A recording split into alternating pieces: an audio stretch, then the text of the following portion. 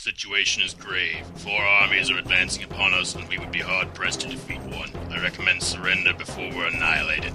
Nah. Those armies are huge, but they each have a weakness we can exploit. For instance, that first one is comprised mostly of monsters. Heck yeah, you're right. All we have to do is scatter some raw meat around and them monsters will rush to eat it. Then they'll eat each other. Let's see. Next is an army of phantoms created out of thin air. Quite a few of them, too.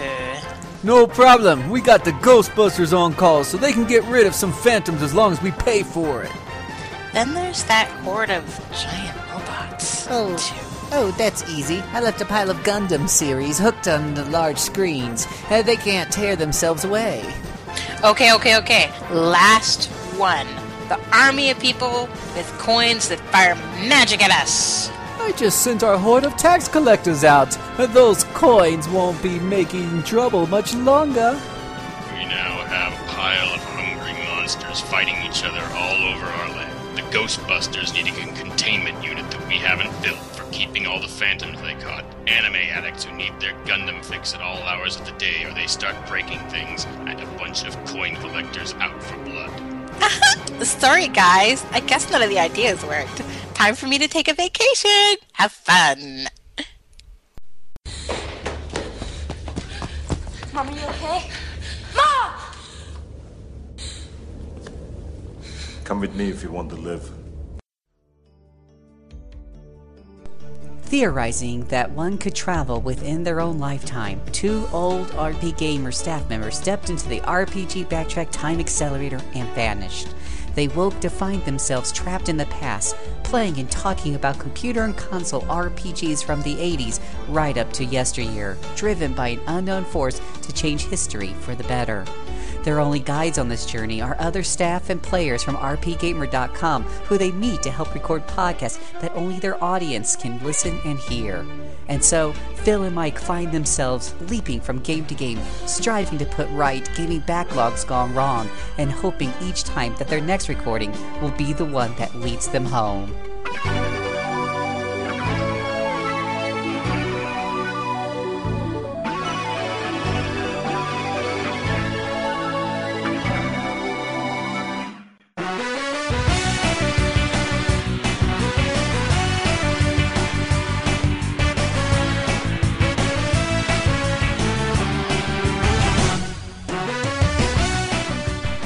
Welcome to the RPG Backtrack. Here are your hosts, Phil Willis and Mike Minky.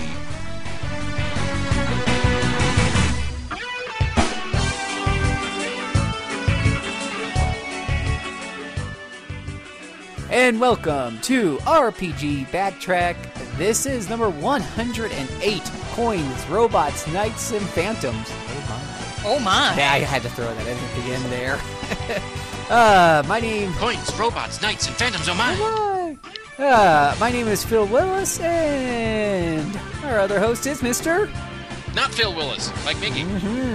And today we're going to be talking about Quartet of Isolated Tactical PS1 games. But one of them did get a port, and to help us do that this evening is the one, the only, Anna Marie Private Eye. Private Eye! Peon reporting in, sir. Ooh, I'm going to play that song now for the break, that Private Eye song. Oh, Private Eye. Hall & Oates. Yeah, Hall & Oates. Yeah. I love Hall & Oates. Woohoo! I've created a monster. Yeah, buddy. But speaking of monsters. Monster. Lots of monsters tonight. There's a lot of things to talk about, so we're not going to banter around here. We're going to let y'all listen maybe to some Hall & Oates. We'll see if I remember to actually record some Hall & Oates for the break. Or some music from one of the... Private eyes are watching Private eyes are watching. They see your every move. Every single one. They also see that we need to take a break. So we're going to take a break. We're going to be right back with our main event. Hold on tight.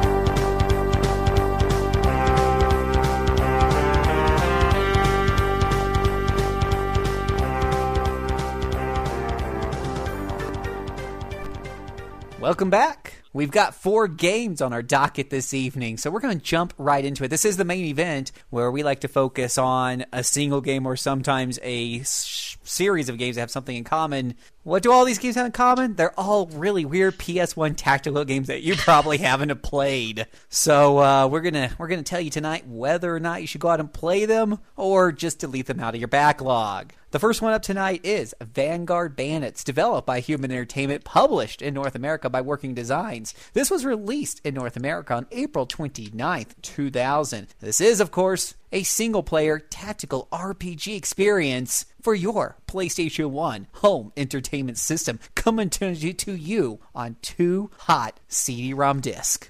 I protect peace and candy!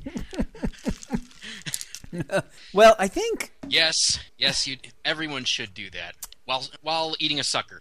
I'm going to double check real fast. I'm 80% sure. I'm going to make this 100% sure. This is sitting on my PSP because it was on sale or something. I picked it up, and nope, I guess not. It's probably just sitting on my PSN account, and I didn't bother to download it. So I'm looking for you two to tell me tonight, is this worth downloading onto my PSP? Did both of you play this? I definitely did. I reviewed it. It was one of my first reviews for RP Gamer. And you gave it... I am... an out of 10 score? Yes, 8 out of 10. Ooh, wow. Out of 10, the way nature intended. Now we're out of 5. Yeah. Honestly, for the love of all that is holy, IMDb. Don't go back and read this review. I'm noticing some broken images here. Hello, coding issues. Well, there's a lot of first person in this review. Yeah, we try to shy away from that whenever possible nowadays. Was this before we actually had proofing action going on? It might have been. It was the Vagrant Story review, the Vinny Will Break Your Knees one that basically, after that, we codified review standards. So this might have actually been before that. But this was after the site stopped being the unofficial Square Enix fan page. Yeah, I mean, this was 2000, so I'd already joined the staff, and it looks like I had already built the review section because the layout of this review is the one that I created. How scary is that? 13 years ago. Just saying. I have been here far too long. Well, all right. That warrants a whoa. Whoa. It'll be 14 in January. Yeah. Dang, man. Well, let's not put it off any longer. Let's do this proper. Let's start off by talking about the story. So basically, it's a tactical RPG. So there's a little blurb beforehand. There is the story that goes on during combat, and then there's a postscript to each battle. The thing that's really cool about this game is there is, I believe, 4 spots in total that you branch off. And you can basically get like a good ending, a good okay ending, a neutral ending, a crap ending, and a really, really crappy ending. Does that sound right to you, Jooms? I think so. Understand, I am about to finish one ending. Apparently you don't know until you get into the last battle whether you've got the good ending where you kick the crap out of Faulkner. And no, I haven't seen any references to him unleashing the sound and the fury from Working Designs, but I really should at some point or another. Or the ending where apparently Faulkner just takes control of your protagonist and you have to kill everybody or something. I don't understand how that goes yet because I'm not quite at the final battle. But I have passed the point where I could have joined the Princess and the Imperials because you have to do that on a second playthrough, and I have passed the point where you can branch off onto the Ruin stretch where apparently you're trying to conquer the whole landscape and just make it into a hell. At least that's the impression I get. Yeah, I believe the first split is relatively early. I believe it's something like Chapter 7. And it's pretty obvious at that point, but there's another split at like 12-ish, and that one's not so obvious. Yeah, the one to get the Empire branch, which I can't do on a first playthrough anyway, I apparently have to get Bastion up to level 8 by the third battle. Yeah, some of the tasks are really hard to get. So I think I did 3, maybe 4 of them in total. But yeah, I mean, this was like the first game that I can think of that everybody had their own little like thing that they said when they came into battle. You could skip the battle animations. I think that was the first game that I can think of that you could do that. It was all like 3D maps, and I mean, obviously the graphics have not aged terribly kindly. I mean, for me, the cool thing is just the little details to it. So, for example, the mechs are called All-Terrain Armored Combatants, ATAC. They're called attacks. Yeah. Yep.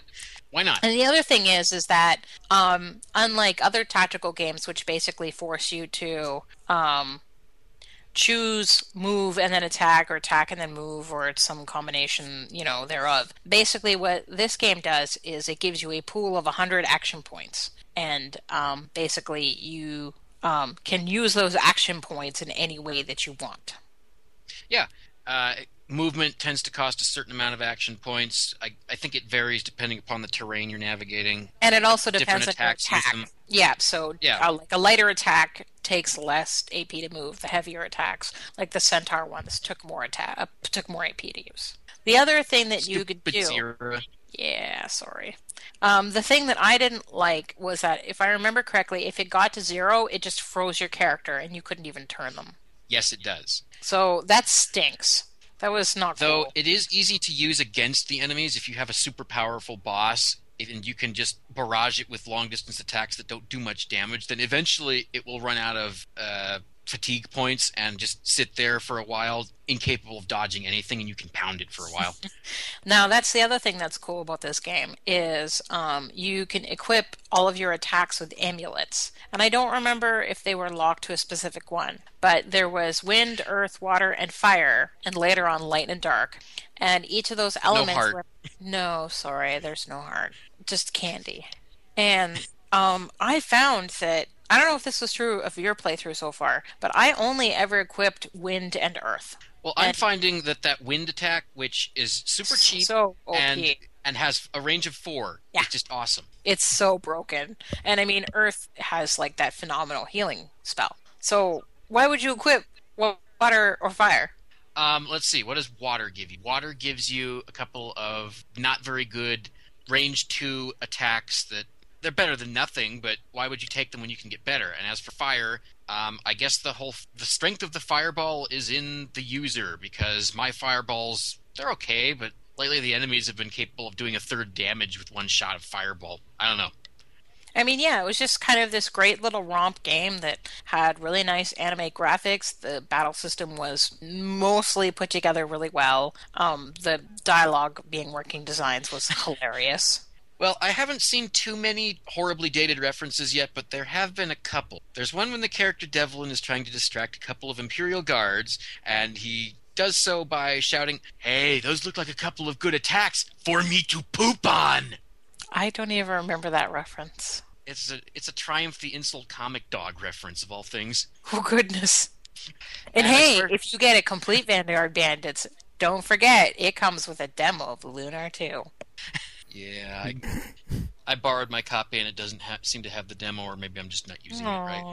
Unfortunately, this was developed by Human Entertainment, who has since gone out of business. So has Working Designs. I think I So- played another human game, Blue Breaker, which almost nobody has ever played. And Yeah, I mean, I seem to remember looking them up on Wikipedia not too long ago. Oh yeah, because Neverland went out of business, and I wanted to compare the two. And yeah, it was just a bunch of okay but not spectacular games that they developed. Oh, and the manual, there's a little walkthrough for the first few battles, and in there, somebody just had to insert a Regis Philbin hosting Millionaire reference. No, jeez. And I swear there's been an Olestra reference in the dialogue. Everybody remembers Olestra, right? Nope. Who? That fat substitute they put in potato Oh, chip for a right. couple Yeah, years. yeah. I had one of those. I don't think we ever had that in Canada. You can't get the Well, it aftertaste out of your mouth. It's like you keep like wiping your mouth because it clings to like the roof of it and stuff. You can't. Yeah, it's nasty. Well, I seem to remember it being taken off the market pretty quickly because there was some health and safety issue, so you didn't miss much. But yes, of course, Working Designs had to slip that in while the getting was good. Still, compared to some of the Working Designs localizations we've all experienced, this one is not nearly as full of now horribly dated references. So yeah, This came out on the US PSN, if I recall correctly. It did. It's still there at $9.99. And I mean, honestly, I think it's totally worth it at $10. It is, and it's got an average of 4.79 out of 5 stars from 300 plus users. So that seems a mite high. Yeah, I mean, generally speaking, when it comes to these star ratings, I have found out that between 4 means it's usually pretty good on the average. If it's got 3 stars, it usually means or less, it usually means it stinks pretty bad. So it's very much along the same lines of what people have come to expect overall out of the rating community as a whole. Like 8 is about breaking good, and 4 out of 5, or so to speak. But yes, 4.79 is very high for user ratings. Well, I do want to mention a couple things that bother me a little bit about it. Nothing that would cause me to say don't play it, but the menus are, particularly between battles, they're kind of annoying, where when you buy things, you just kind of have to look and see, I have 2 of those already, and this is the same kind of weapon, so I want to buy 2 more of those, I think. And the fact that you can only interview 3 people per inter-battle session is... I guess that works for making you plan your conversations, but it's kind of annoying because, like usual, these working designs localizations are fun to read. And then Bastion will just say, I'm out of time. I can't talk to anybody else. What the hell? And there is a turn order visible in battle, but you have to go into the menu to look at it instead of games which just have the meter constantly displayed for you to look at. Now that I'm used to it, I don't mind it very much, but it is nice to not have to go into the menu every time I want to see who's going to move next. Yeah, but I mean, don't forget that this was like more than a decade ago. It was one of the first TRPGs that even let you see a turn order. I mean, wasn't this even before Final Fantasy Tactics? Then I have to look it up in a menu in Tactics. Oh, my bad. Unless it came out super early in Japan and it took Working Designs one of its infamous long times to bring it across. Okay. But I had to look it up in a... Then it may. But yeah, you had to look it up in the menu in Tactics, too. That is very valid. Yeah, I remember. I remember that. It's been like 10 years or so, but yeah. I remember having to look it up in a menu, because you're right, Minky. I'd look it up a lot. And yeah, it would be nice if it was down there, but I don't think any of the games... I'm trying to remember if there were any tactical RPGs I played anywhere that before them it would show me the turn order and on the screen. It's not jumping to mind right away. I'm going to have to delete CHP to make room for this. And I just beat CHP, so it's okay. Oh, congrats. Yay. Hey, well, give it a whirl. We'll talk. I think you'll like it. I'm going to go ahead and do that right now. Yes, it was sitting on my... I was correct, too. I just checked. That's why I was checking. That's why I knew the price and the stuff is. It was something I had bought before, but is not currently on the memory stick because it only has 16 gigs. So... I'll talk a little bit more about ZHP in the final lap, but I'll go ahead and do that swap. Let's see, Vanguard Bandits, I think the difficulty balance is pretty good. So long as you play a little conservatively, you should be fine. You definitely play conservatively. The other thing to remember is the more extreme the path, the harder it's going to be. So the bad path and the good path are the hardest. The middle of the road ones are a little easier. But I mean, that being said, it only takes about 15 hours or so to do a certain path. So if you find that you've backed yourself into a corner or that you don't like the path that you're taking, reset and just replay, because it's not going to take you that long to get back up. That's very true. Even with the little amount of time I've had to devote to the game lately, I'm surprised at how quickly I'm blowing through it on one story path. It's really intended to be played more than once. I'm picking that up, and while I don't have time right now to play it again anytime soon, I plan to keep it around for a little while. Maybe next year when I do have that kind of time, I'll go for either the Ruin or the Empire branch and see if Sidira is any good to control, if it's not the damn AI that's controlling her. It is really hard to find this on the PSP list when you have 270 games. Oh, let me tell you, Phil. That sounds like a self-inflicted waving my wound. fingers back and forth because the smallest violin in the world is playing for you, Sunshine. I'm just telling you, don't 200 PSP games. No, really? no, Really? 270 PlayStation Network games. Unfortunately, in their grand wisdom, Sony, when you're on your PSP, Sony doesn't actually put a filter on your list of games just to show you the PSP games. You actually got to scroll through your whole and that includes any demos you've downloaded. downloaded or anything along those lines. DLC, wallpapers, they're all there. And it's got the date that you bought them. It's really cute. It's a great history of what you've done. This one goes all the way back to when I first got my PS3 about 3 or 4 or 5 years ago. So it's really cute, except it doesn't, Heavenly Sword demo, August 24, 2007. Go figure. Wow, that goes back a ways. Found it. One other thing about Vanguard Bandits. You mentioned, Anna, that the animations haven't aged that well, but I don't think they're particularly ugly even now. No, I mean, they're not totally graceless, but, go into it with the idea that it's going to look like a circa 2000 PlayStation game. From a developer without a terribly high budget. I'm gonna guess though that honestly, I think that saves them, because I think that without trying to go for the hyper realistic graphics, and instead choosing that sort of like slightly super deformed anime path, they've actually gave themselves so much more flexibility in how well maintained the graphics have looked. Does that make sense? The character sprites, because they're actually not super deformed. They look pretty realistically proportioned. I feel like the mechs are.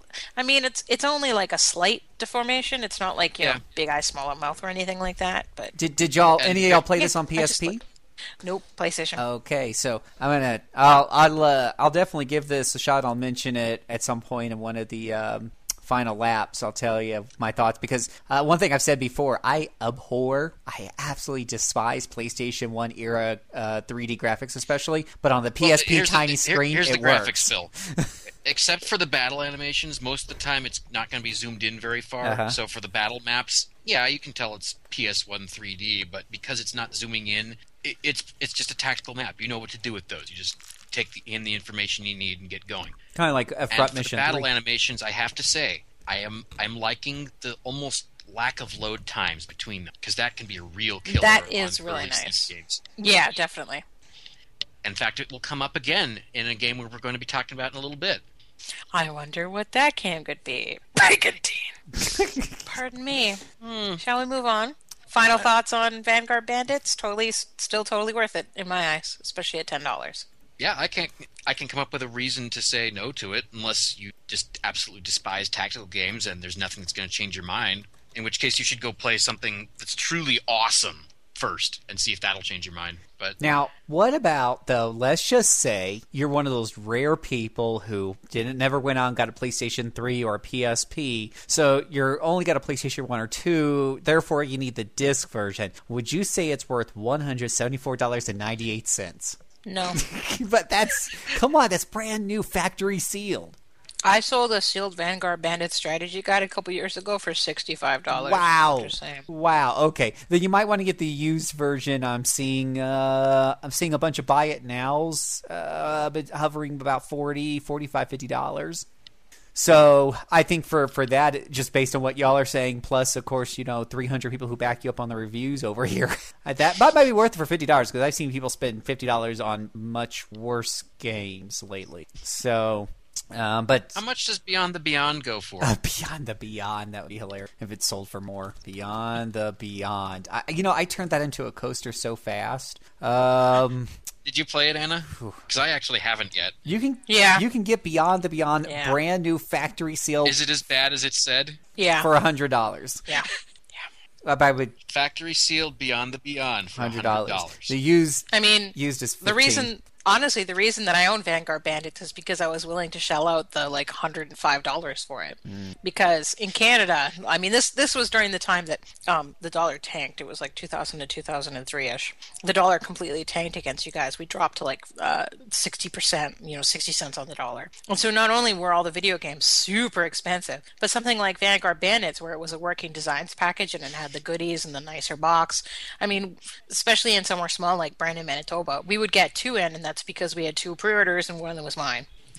So, I mean, if you didn't pre-order it, if you didn't want to slap down the $100 for it, you just weren't going to get it. So I got it. Well, if you all have a PS, and it probably is Vita, being a PlayStation 1 game, I'm going to take a shot in the dark and guess that it's probably Vita compatible if you buy through the PlayStation Network. I wonder if it actually says that. But double check before you play, please. Let's take a look here. Does it tell me here in the PlayStation Network store? Yeah. It's a Vanguard Band. Oh, yep, there it is. PSP, PS Vita, and PS3. 386 megabyte download. I was kind of surprised that Final Fantasy Tactics was only like 180 megabytes. Yeah, it's tiny. Isn't it wild? Isn't that cute? Yeah. Huh. So, Vanguard Bandits, go pick that up, preferably through one of the cheaper methods. But if you're stuck with a PlayStation 1 or 2, prepare to open up your pocketbook, at least pay $50 or so for it. Even so, there are much worse games to be bought at that price. All right. Well, it looks like we're ready to jump on to the next one. I think we're just going to jump right into it. We'll do the break on the between the second and third game here. We're ready to talk about Cartia, Cartman, The World of Fate. This was developed by Atlas, published by the same. Not Cartman. Yeah, I mean, this was something that friends and I went back and forth on because I thought it was Cartia because it's like cards. And they were like, no, it's Cartia. Cartia. Like, that doesn't make any sense. Or I could go Spanish and go Cartia. Anywho, this was released on the PlayStation in North America on August 7th, 1998, and later on in Japan on the PlayStation Network there. If you happen to have one of those Japanese dealies, you can download that for October 12th, 2011. Anyways, this was And if you're in Europe, it was actually Legend of Cartia. Oh. And this... Not Legend of Cartia, The Word of Fate? No, so it was Rebus in Japan. I don't know why. Cartia, The World of Fate in North America, and Legend of Cartia in Europe. And coming to you on one single CD-ROM, single-player tactical RPG. The lady on the front of the cover art for the North America version looks an awful lot like a Final Fantasy VI character. And you want to know why that is? Would it happen to be the same artist by chance?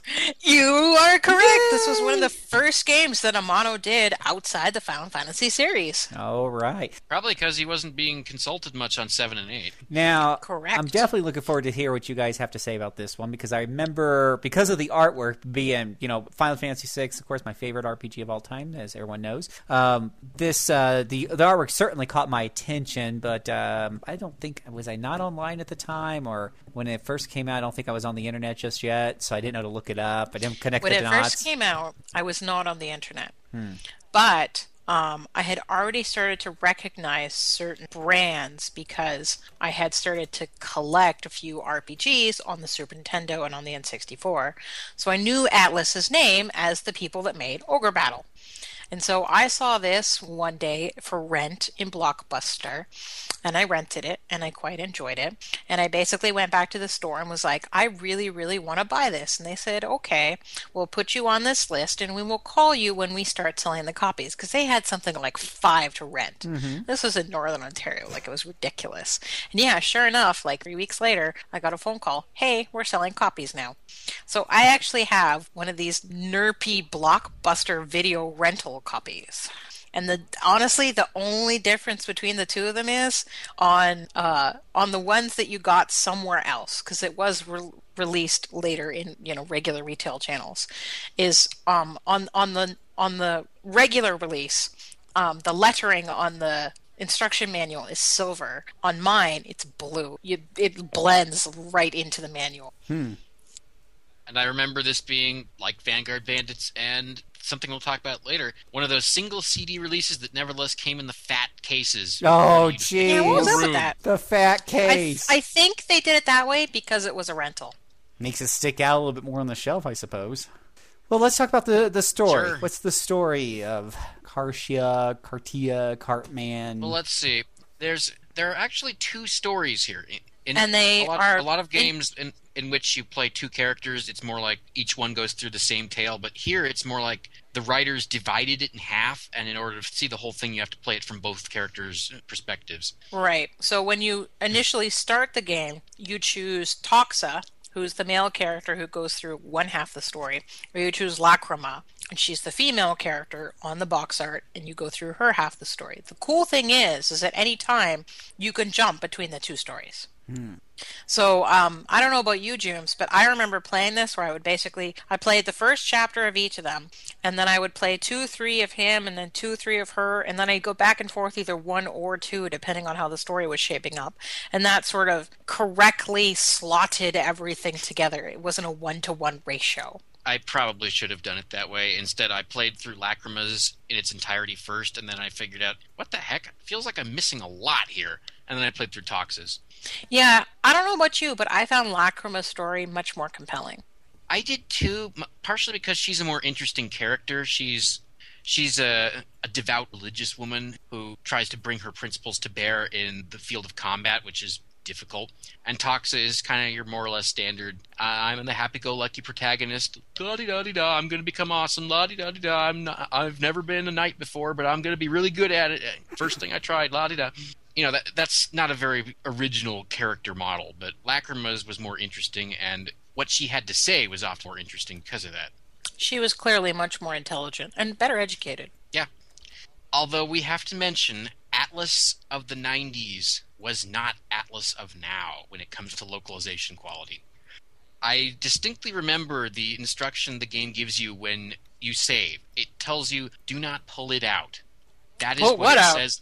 I think it means your memory card, but it doesn't say. It just says, do not pull it out. Oh, dang. Yeah.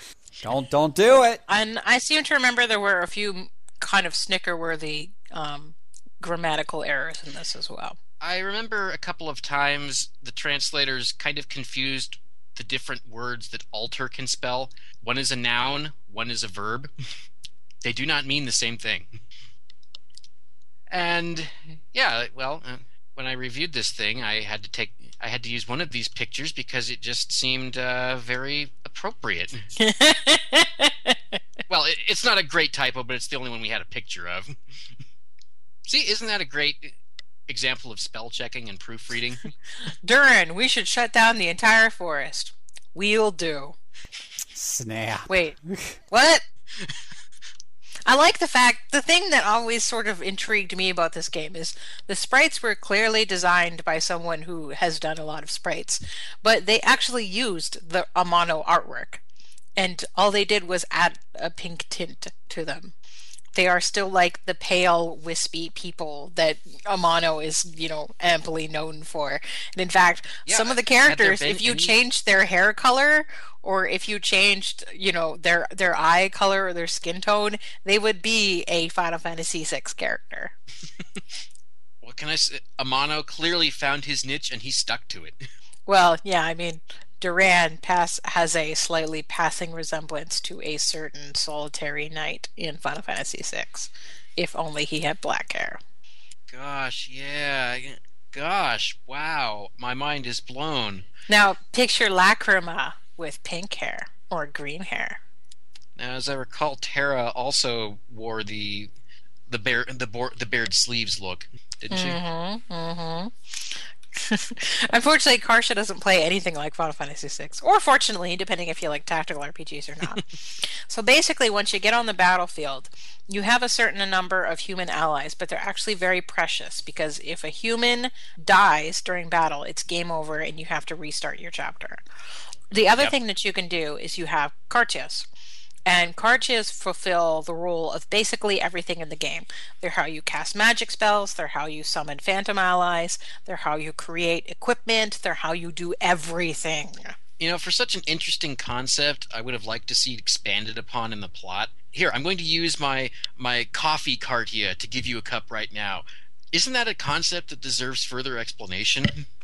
Yeah.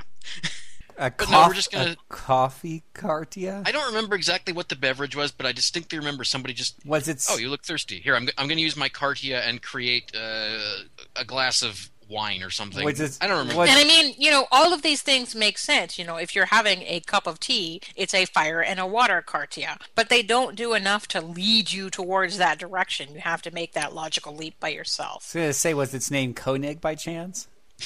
Ha, kill my... Please don't. If you kill yourself, then we'll be left to pick up your mess.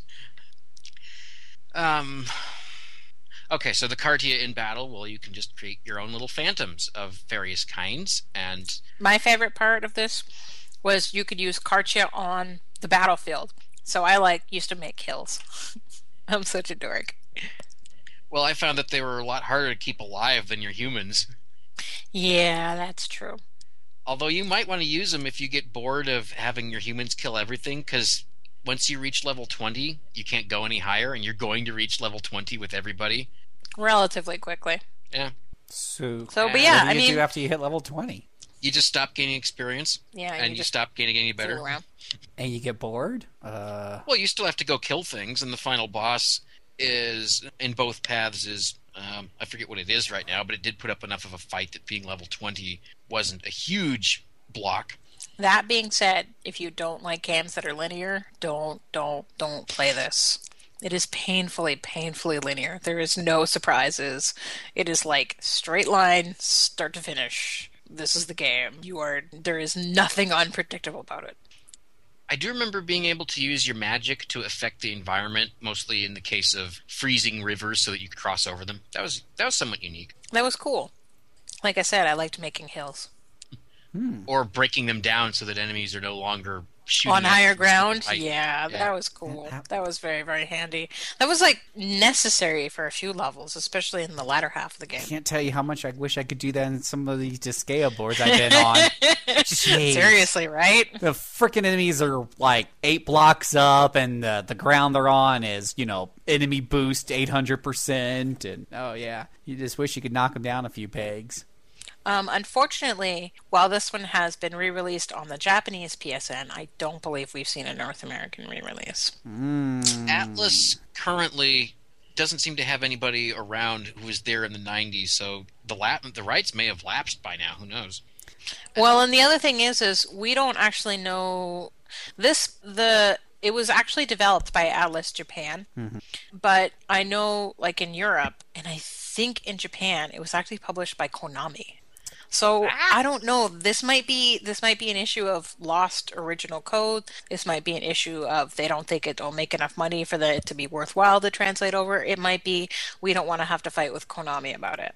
Well, so who knows? There's some good news, and the good news is that the price tag isn't quite as high on this one. There is there is multiple, copies all used currently that I could find with buy it now prices under $2. But is it worth it? I would give it a tentative yes. It's pretty easy for the most part if you're a tactical veteran, and like Anna said, just be prepared for extreme linearity. But because it goes by pretty quickly and it uses some interesting concepts that you don't see many other places, you might want to give it a shot.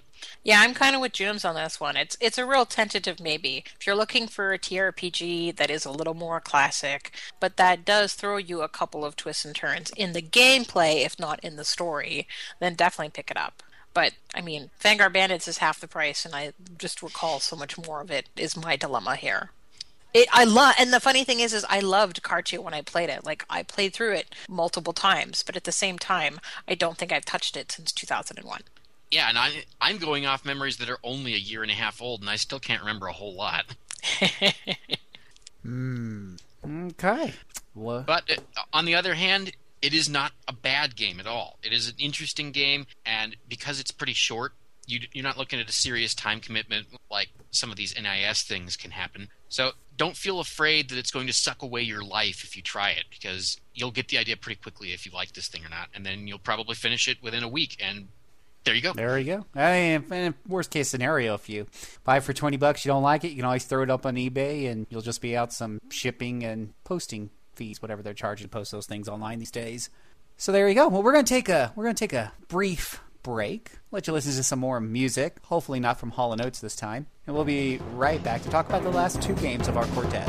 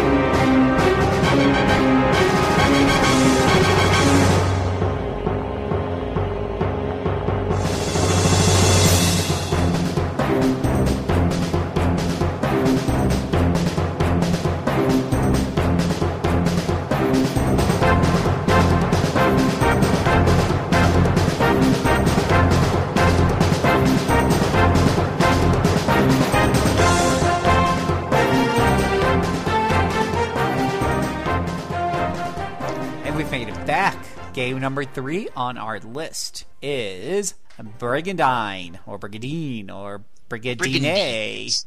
Brigandine. Pretty sure that's how I'd say it. Okay, say it with an Italian accent, Phil. Brigandine. There you go. This was developed by Hardy Robin. Hey, I can't say I've actually remember seeing these guys before. Published by Atlas. This was released in North America on October 31st, 1998. A single, and if you got the Grand Edition multiplayer tactical RPG experience, coming to you on one CD-ROM list. You got the Grand Edition, according to the notes. Oh, that would be Japanese only, though, which came on 2 CD-ROMs. Right.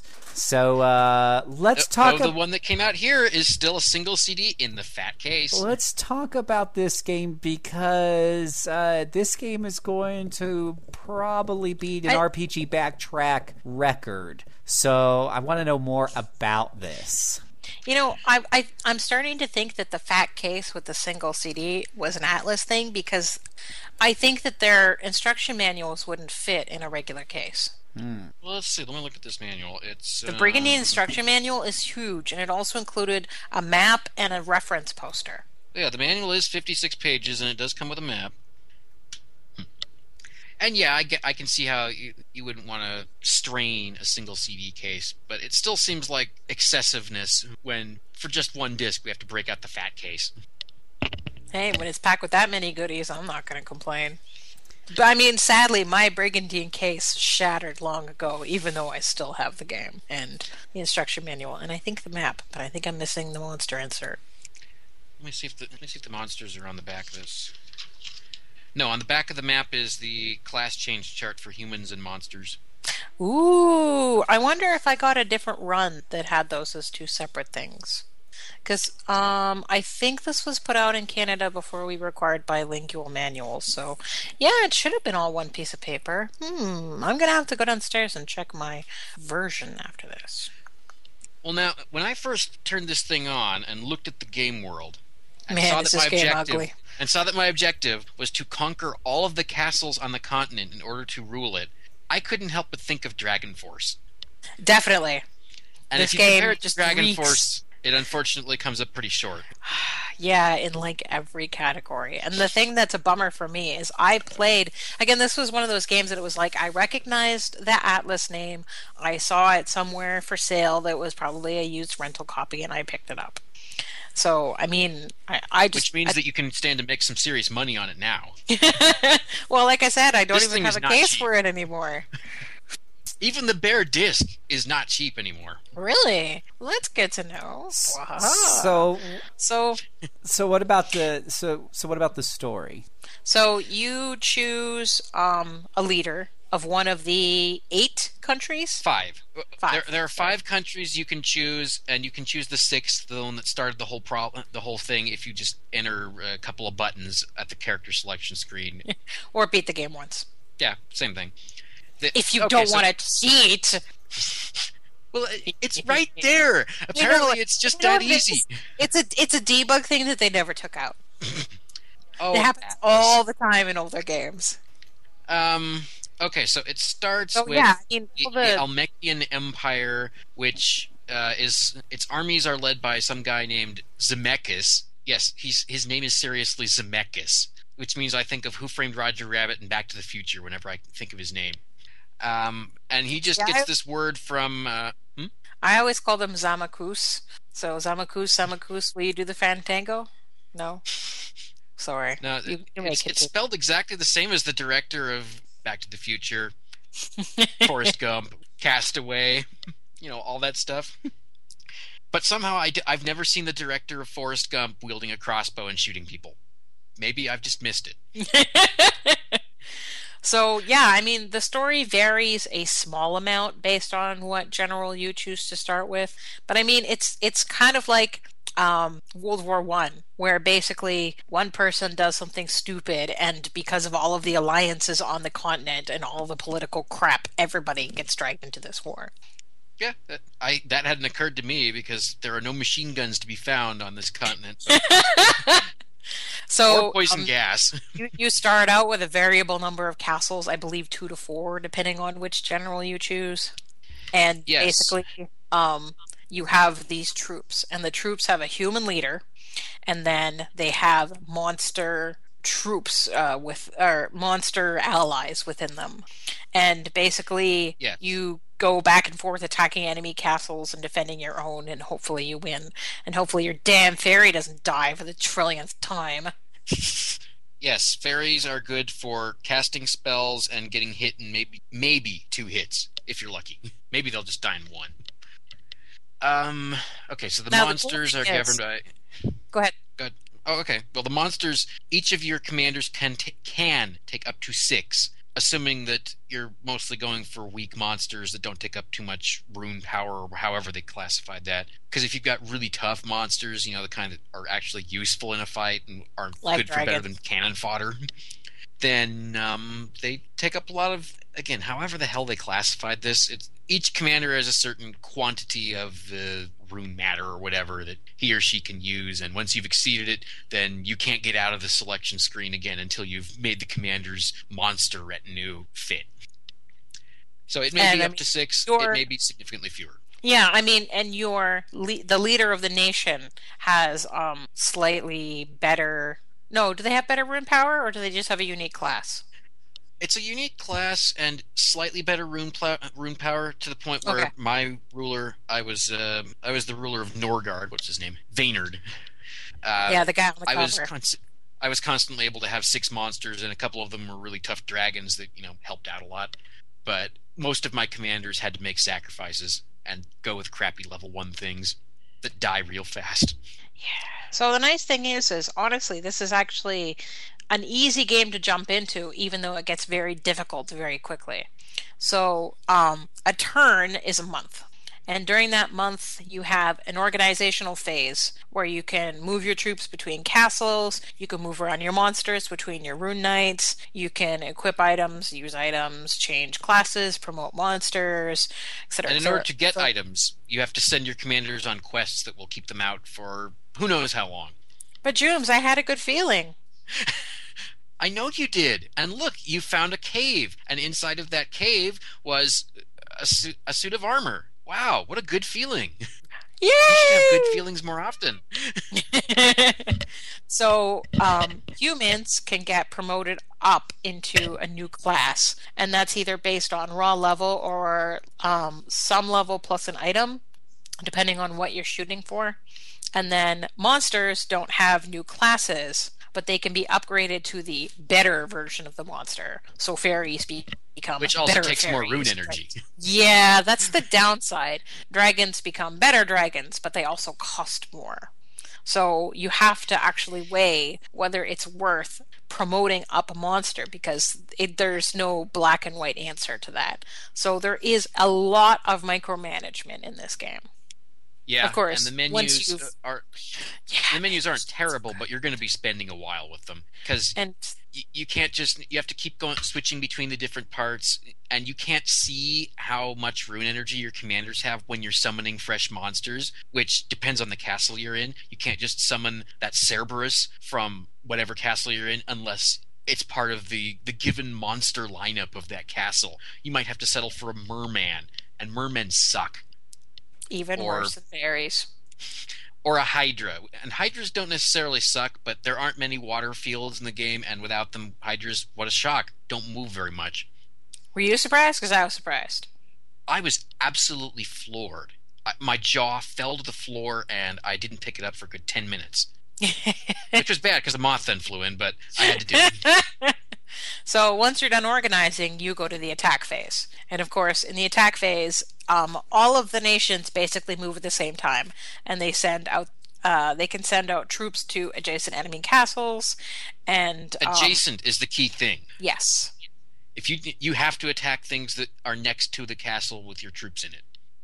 But that kind And- of makes sense. It does, but again, as long as we're bringing up Dragon Force, the sight of the troops marching between the castles was so cool to see, and you don't get any of that in this game. Yeah, I It know, just it's happens so invisibly. Now, the cool thing that I like about this game is that it does take a twist to combat that I don't think I've seen in any other game since, because the combat grid isn't square, it's hexagonal. I actually did see that in a game called Dark Wizard on the Sega CD, Ooh. which I have not played in years, and I only got through the first battle, but I remember it was a hex grid. So that was the memory it brought to mind for me. But I have played more of Brigandine now, so I can actually talk more about the hex grid. And battles take less time in Brigandine than they did in Dark Wizard, which is a good thing. Well, and part of that is because you're actually limited by 3 troops to a battle. And you're going to have 3, and they're going to have 3. Even if they have 8 sitting in the castle, and you bring 8 to attack them, it's your top 3 versus their top 3. So a troop consists of both the Rune Knight and the monsters that they have under their power.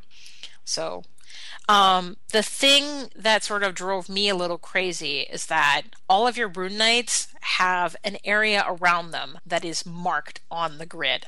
And if your monsters leave that area, they're toast.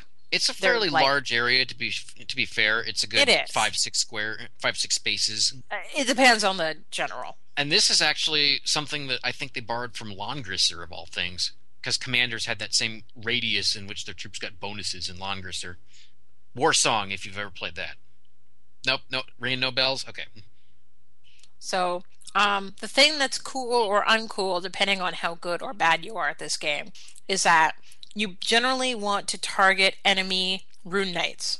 Because if you defeat a commander, their troops, the monsters that they had with them, either flee or become captured. Yeah, if they're going to become captured, then that means they just sit around on the battlefield and don't do anything for the rest of the fight. But they can still block you, which is annoying. And you do want to make sure that your Rune Knights don't get knocked out, because if they do, not only do they get knocked out of the battle and your allies flee, but they're also unusable for another month beyond that. Yeah. I have to say, maybe it's because I played this on easy mode, but the AI is very easy to intimidate in this one. You kill a few of its monsters and it'll run. Well, and the other thing is they try to go for a rock paper scissors-esque combat style, but it sort of flops because it doesn't. Like, I found that I just overpowered it too often.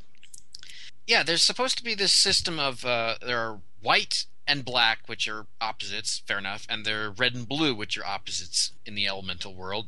And there's green. You don't really. Yeah, and I forget how which is completely neutral. It doesn't oppose, or it's not opposing anything. It doesn't even oppose itself. In practice, though, you can just ignore that if you need to and slam whatever's in your face, which you'll need to anyway, because you can't move very far when an enemy is next to you. Now, the thing you do have to remember is while you need to protect your Rune Knight, you can't be too timid, because battles only last 13 turns. If you don't win within 13 turns, you lose. Well, unless you're defending. Yeah, if you're defending, you can stall them out. You can win. And that is one reason that the normal and hard difficulties could get interesting, because the AI will run out to fight you in the middle of the field on easy, but apparently it will just sit tight and wait for you to come close on other difficulties. You're under a serious time crunch here. It kind of makes me sad that we never actually got the Grand Edition, because they made one really critical change to the battle system that I think would have made it a million times better. They changed it to red, green, and blue. And so red was effective against green, was effective against blue, was effective against red, and then white and black still opposed each other, as opposed to red being good against blue, blue being good against red, and what the hell is green doing over in its corner crying? It's fertilizing the fields. And of course, for our battles, well, I should also mention that they do take place on the landscape, whereas your troops are coming down from whichever castle they're invading, and the enemies show up around the castle that you're attacking, which is kind of nice. And it's good and bad. It's good when you're defending, because you can set up generals that fit that sort of terrain, but if you're coming down from the mountains, I don't know, it always felt harder. I don't know. Maybe I just had good luck, because if you can take out a few enemy troops, usually, it will run away, and bamf, you win, and everybody gets a little extra experience once you win. That's and true. of course, we must mention you will want to turn off the animations quickly, because they take a good 30 seconds or so for each freaking one. And they're crummy, and in fact, in the Grand Edition, they were completely replaced with anime cutscenes. Instead of the chunky PS1 polygons that you can look at a couple times and go, yep, we've moved past that, and then shut them off and never need to see them again. Hey, at least there was an option to shut them off. Yes, and I am very thankful for it, because otherwise I would have spent at least double the time I did playing the game. They take a while. So yes, I mean, plot. Yeah, plot's a little fuzzy. It's like you have the former kingdom of Padstow, which is now New Almechia. You have Caer Leon, who is an ally with New Almechia, but only sort of unwillingly. You have Norgard, who's like, let's just kill everything. You have Ishalio. We lost a war last year, and we're ready to fight again, so let's win it all this time. You have Ishalio, which is like Norgard with Kefka, inserted into it. He sure does dress in an interesting way. Right? And then you have Leonia, who's like, we don't want to fight. Screw it, we're fighting anyways. And then, of course, you have the Esgarez Empire, who started it all. Which used to be Almechia. I don't know why it was changed. Mm. Oh, and let's see. What is his for name? Yes, Zemeckis has Khador on his side. Khador, well, he looks evil, he acts evil, and he vanishes before Esgarez gets conquered to show up again for no apparent reason in a plot point. So, yeah, he's pretty evil. Yeah, I'm pretty sure that he's the final boss in the Grand Edition. Which actually would be good, because right now, here's when you get plot. After you conquer a kingdom, you get some plot after that, and then nothing unless you put certain generals together in the same location, and then they'll talk a little bit. Otherwise, you get zip. And Khador just shows up with this other guy you've never seen before, and he's all, I was just waiting for you to show up. Now it is time for you to die. And you have a completely non-visual cutscene where you just see a couple of talking heads discussing something that's happening, and then the bad guys vanish, and you never see them again. Once you win the game, bam, that's it. You've never seen any kind of final boss. You conquer the last kingdom, it's over. Anticlimax. And that ties into another instance of Atlas in the day was not the same company. Translation has look at the back of the box of this game, and there's a freaking typo on the box. They misspelled exercise on the box. Oh, I never thought it was that hard to misspell. And yeah, you know what? Yeah, I mean, it was one of those games that I really wanted to love it, and the hexagonal grid made it really cool. But easy was too easy, normal was too irritating, and it was just kind of ugly. Yeah, it kind of is. And when I reviewed this thing a couple of weeks ago, several people popped on to say that they really liked this game, and I have to ask each of those people, have you played Dragon Force? Probably not. There aren't many Saturn owners out there. No, there really aren't. You really should try Dragon Force to see how this kind of thing can be done so much better. Yeah, and I mean, that's the thing. I think Brigandine isn't a bad game. I think it's a bad game compared to Dragon Force. And the comparison is inevitable if you've played Dragon Force. But if you're not sort of tainted by that, bias, then I think that this wouldn't be a bad game. So what's it running at, price-wise? Well, it's funny you should ask that. Because it never came out on the PSN. No, and that's had an influence on its price tag, I believe. This one's actually probably going to shatter our all-time RPG backtrack OMG price alert. Because, boy, so, I was talking with Miki during the break, and we think that the most expensive game we've ever brought up and discussed the price on was Earthbound during that one a while back. And looking on eBay now... With Panzer Dragoon Saga putting up a good challenge. And looking on eBay, Earthbound is still $323 is the most expensive game only. I do see a $400 auction buy it now price if you include a strategy guide with it. But looking at the game only with the box and or the manual, the highest price I've been able to find is $323. And you can get a lot of the used copies for around $160 to $250. But Brigandine has just blown the lid off. The game by itself, $399.99 is on one of these buy it nows. So, and the average price tag is about 150-ish or so. So it's right up there with Earthbound. I do see one buy it now for $85. I'm going to go look at that to see if it's from a guy with like a 2% rating. No, 100% rating. What's the catch? Why is it only $85? Is it $500 shipping and handling? No, free shipping and handling. Disc has comes with disc, case, manual, and case arts. No map is included. Disc has light scratches. Manual's in good condition with minor imperfections.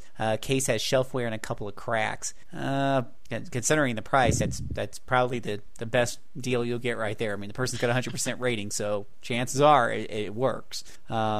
And that's yeah. But there's actually somebody who's listing it higher than Earthbound if you disclude the Earthbound listing that throws in the strategy guide as well. Someone's listing at Brigandine for $399.99. So wowzers, that's a bit much. And I'm looking at the screenshot. It looks like it's sealed. Of course, actually it still looks like it's got the Sony seal over the plastic case itself. So yeah, that probably is. But the case does have a crack in it from pressure. Probably somebody pressing the front of it or something.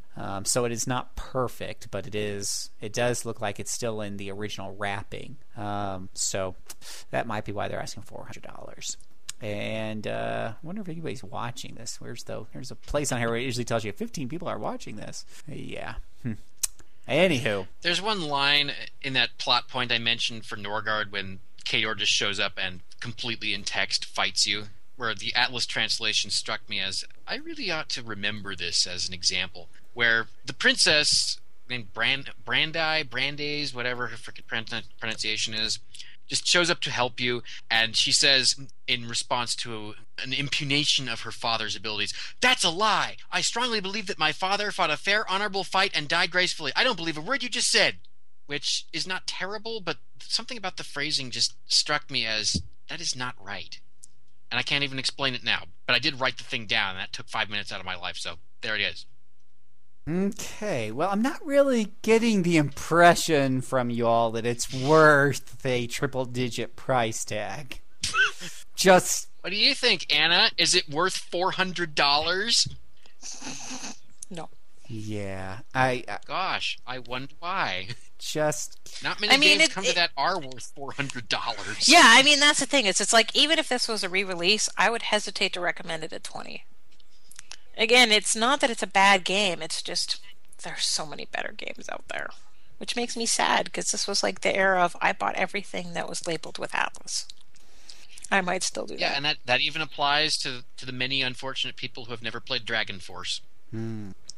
So a little bit of it seems like we're kind of going downhill. We started off with a game that's sounds like it should be pretty much a must-play, great price point, lots of fun. You love it, the fans love it, and we've just been. It seems like to me we're kind of going down and down. Maybe the last game will change that. Well, Brigandine does have its fans. There aren't many of them because it's a mostly forgotten game now, but there are people who seem to swear by it. Don't ask me why, because I can't really tell you. They're the ones making sure that the price point stays in the triple digits. Of course. So... Okay. It sounds like we're moving on to the Star Division. We're moving on to the game that I'm sure is just going to totally change this poor direction we've chosen to go. We're ready to talk about Hoshigami ruining Blue Earth. Hopefully it won't ruin our podcast. This is developed by Max 5, published by Atlas, released on the PlayStation 1 in North America on August 3rd, 2001. A single-player tactical RPG coming to you on a CD-ROM, and if memory serves correctly, there was later a DS, would you say that was a port or a remake? It says it's a remix. It says remix in the title, yeah. But I don't think too much was changed aside from adding some character artwork to take up the top screen at points and adding a difficulty select, which is actually a major thing. Now, I know this is going to be an awesome game because as I'm looking over the notes provided to us by the fine people at Wikipedia, who are always known for their uncanny accuracy, I can't help but notice that the battle mechanics are titled The Rap System, and anything that's got rap in it's awesome, right? What? It's called the rap system. Each character's allowed to move, attack, use coin Yes, I get it. fame. But it says here in Wikipedia that the battle system. Yo, I was driving down the road and I ran over a toad, which caused it to explode. There, you want your rap? You got your rap. Right. And that's why I moved my mage when I saw that it was filled up. My rap gauge. Yeah, isn't that the way it works, right? Rap gauge. Oh, yeah.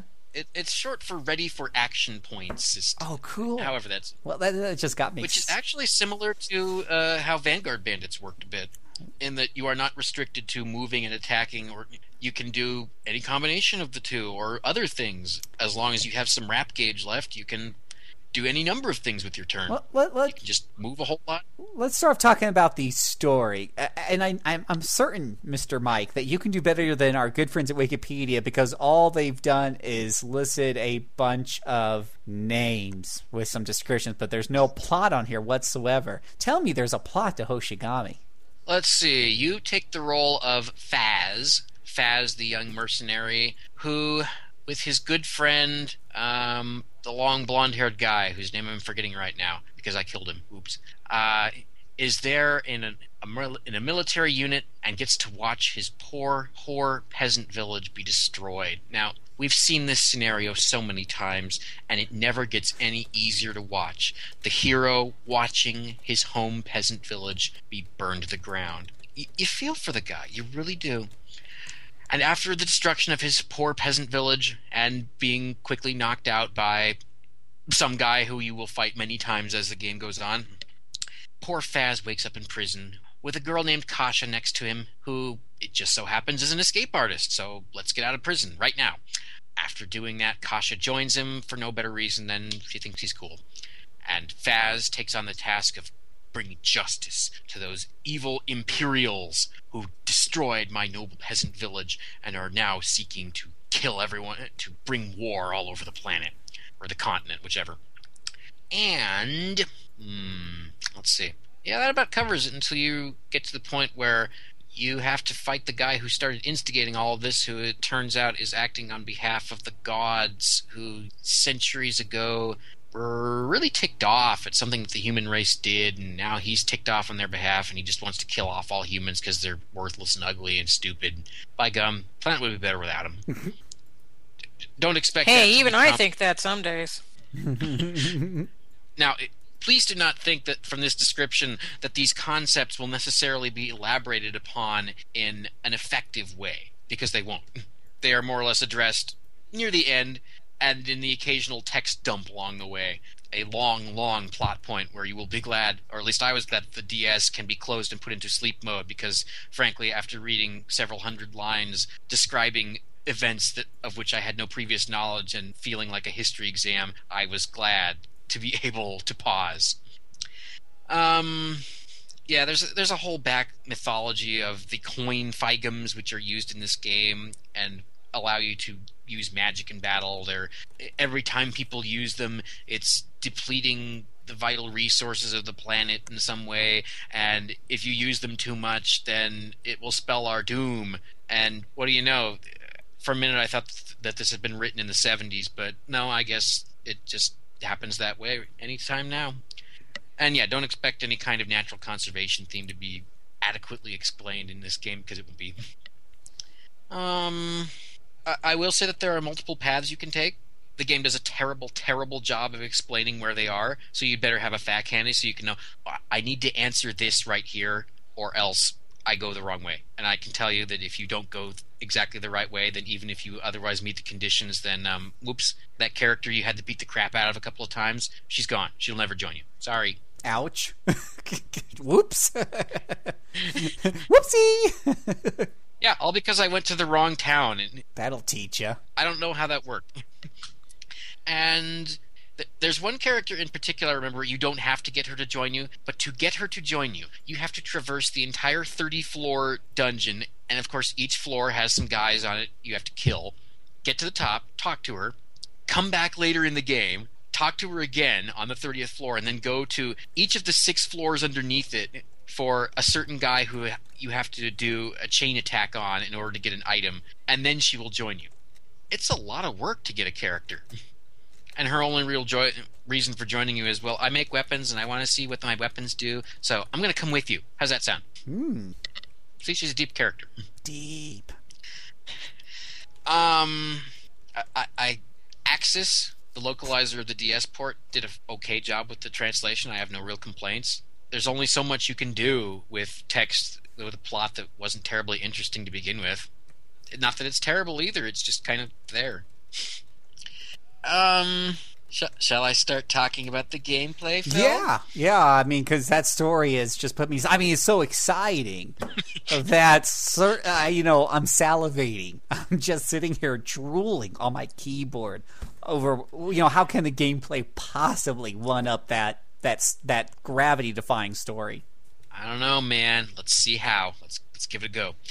Okay, let's go with the interesting concept first. The coins. Your characters can equip several coins to themselves, and you, through a tedious process that involves rapidly combining lots of items together, can make these magic spells have an effect of up to 25 squares total. Let me tell you, that's some powerful voodoo right there. I'm telling you, because, I mean, like, I get excited in a tactical game if I got something that can affect 3 squares. And I mentioned to get that character Chroma, you have to do attack chains on a certain person. That is done. You have to really plan this out. You have to have several characters select to remain ready for a chain attack instead of just wait after you're done with their turn.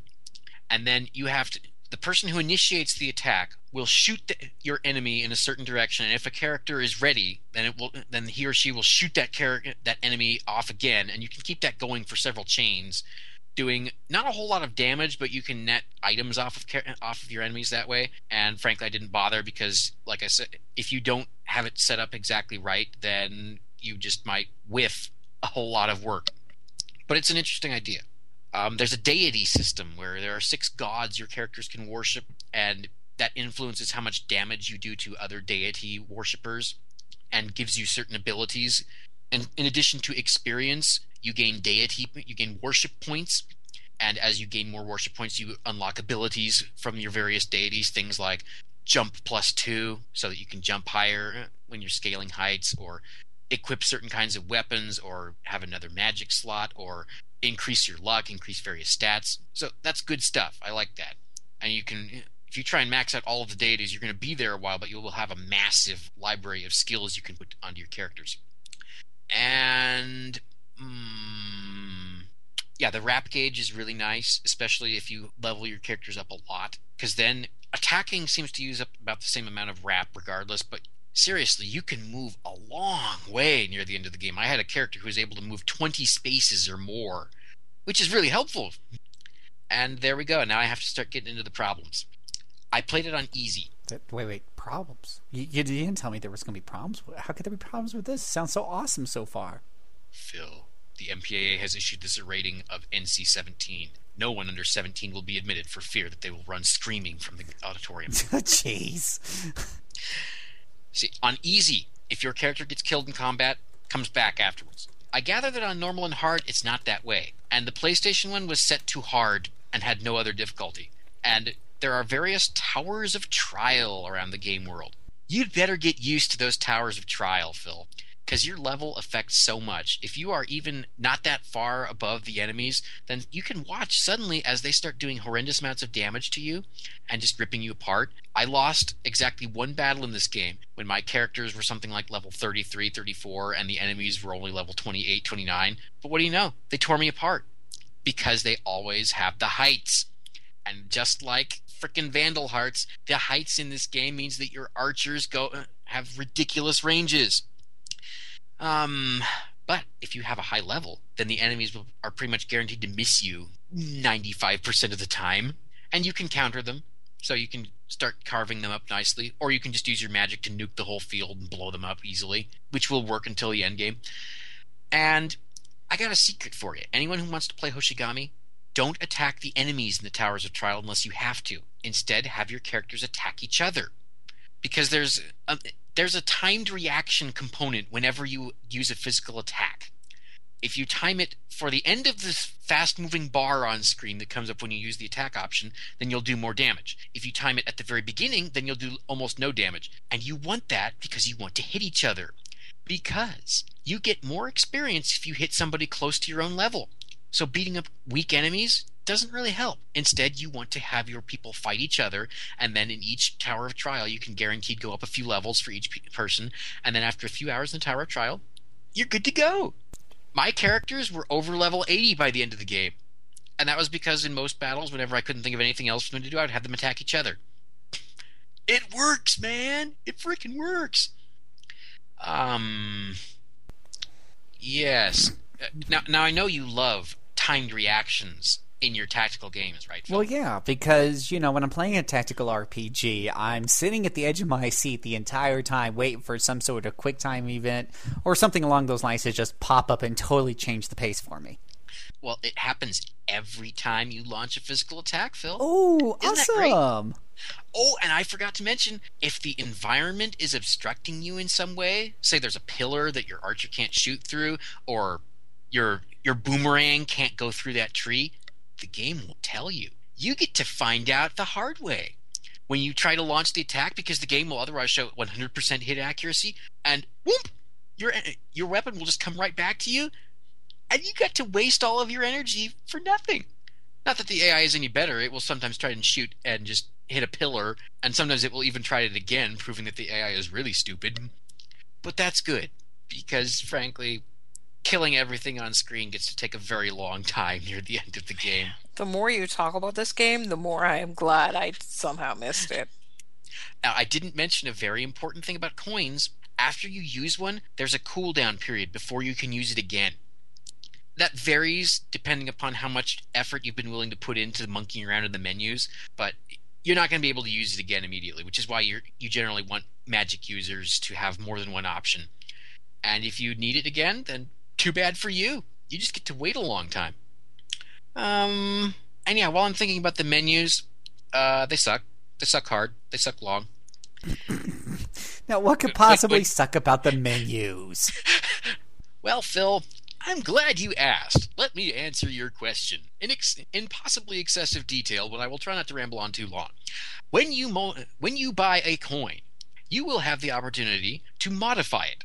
This involves the process of picking out either one or two of the many, many things you will get which modify coins, and adding it to the coin. Now, the effects of your modification will generally be very clear, and they will also be very minimal for the most part. You want to have a coin with maximum range and superpower. Fine. You will have to sit there for a long, long time clicking through each of the potential options to see, does this one do what I want? Does that one do what I want? No. Time to look some more, because there are easily 20 or more different items, and if you combine them, and if you use two at once, then you get to first pick one and see how it matches with all of the others, and then you get to pick another and see how it matches with all of the others, and you get to do that for each coin. And of course, new coins will come along as the game progresses, so you get to do it again. And the highest level coins, you can't buy at all, you have to make them, and there's no firm way to do it, at least not that I could see from a fact, so you get to sit there for a long time and decide, is it really worth it?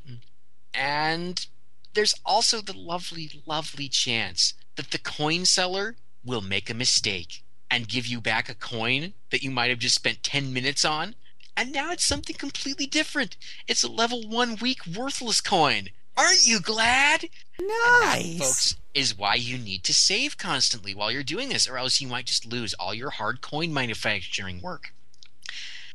Weapons, equipment, they really don't matter much, at least not after the beginning of the game, because magic beats out physical attacks, at least for me, and it seems to work that way for everybody. But if you want to use it, then you get to have the fun of, here, I'm going to buy these items. It doesn't tell you in the menu who can use them. It doesn't tell you what you've currently got equipped. No, you need to go back into each individual character's section and look and make your own comparisons based on what all of the stuff that you've got and see if that works for you now.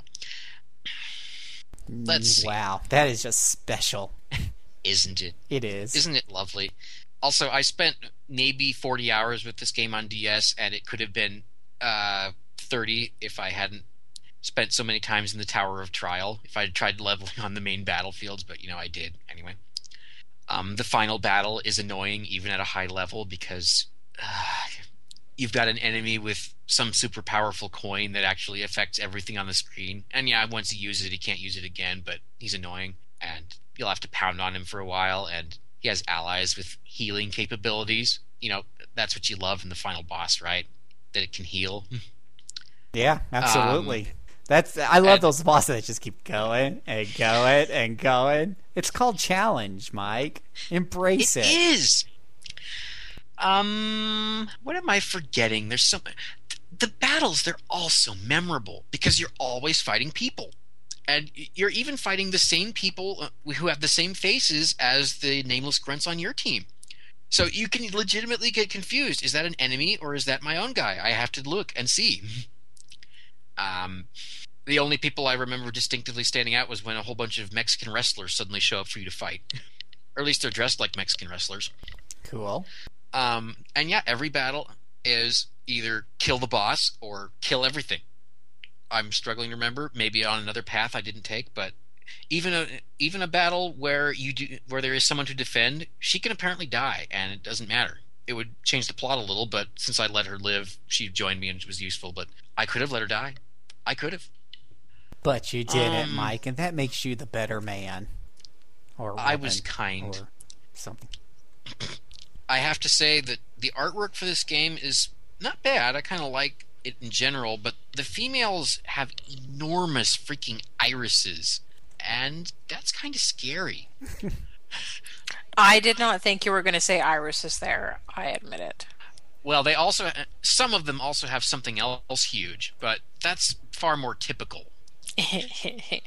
And of course, well, if you have gigantic breasts, it just stands to reason that you would wear revealing clothes and run around in snow outfits, right?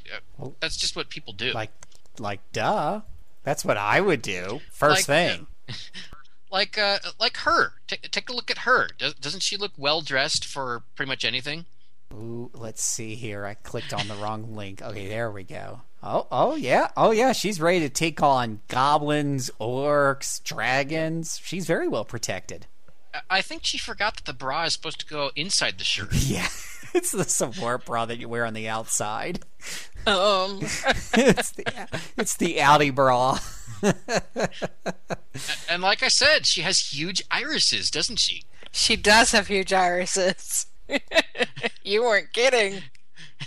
Yeah, and here's Chroma, the girl I had to spend so much time recruiting in the stupid tower, though she is dressed more sensibly.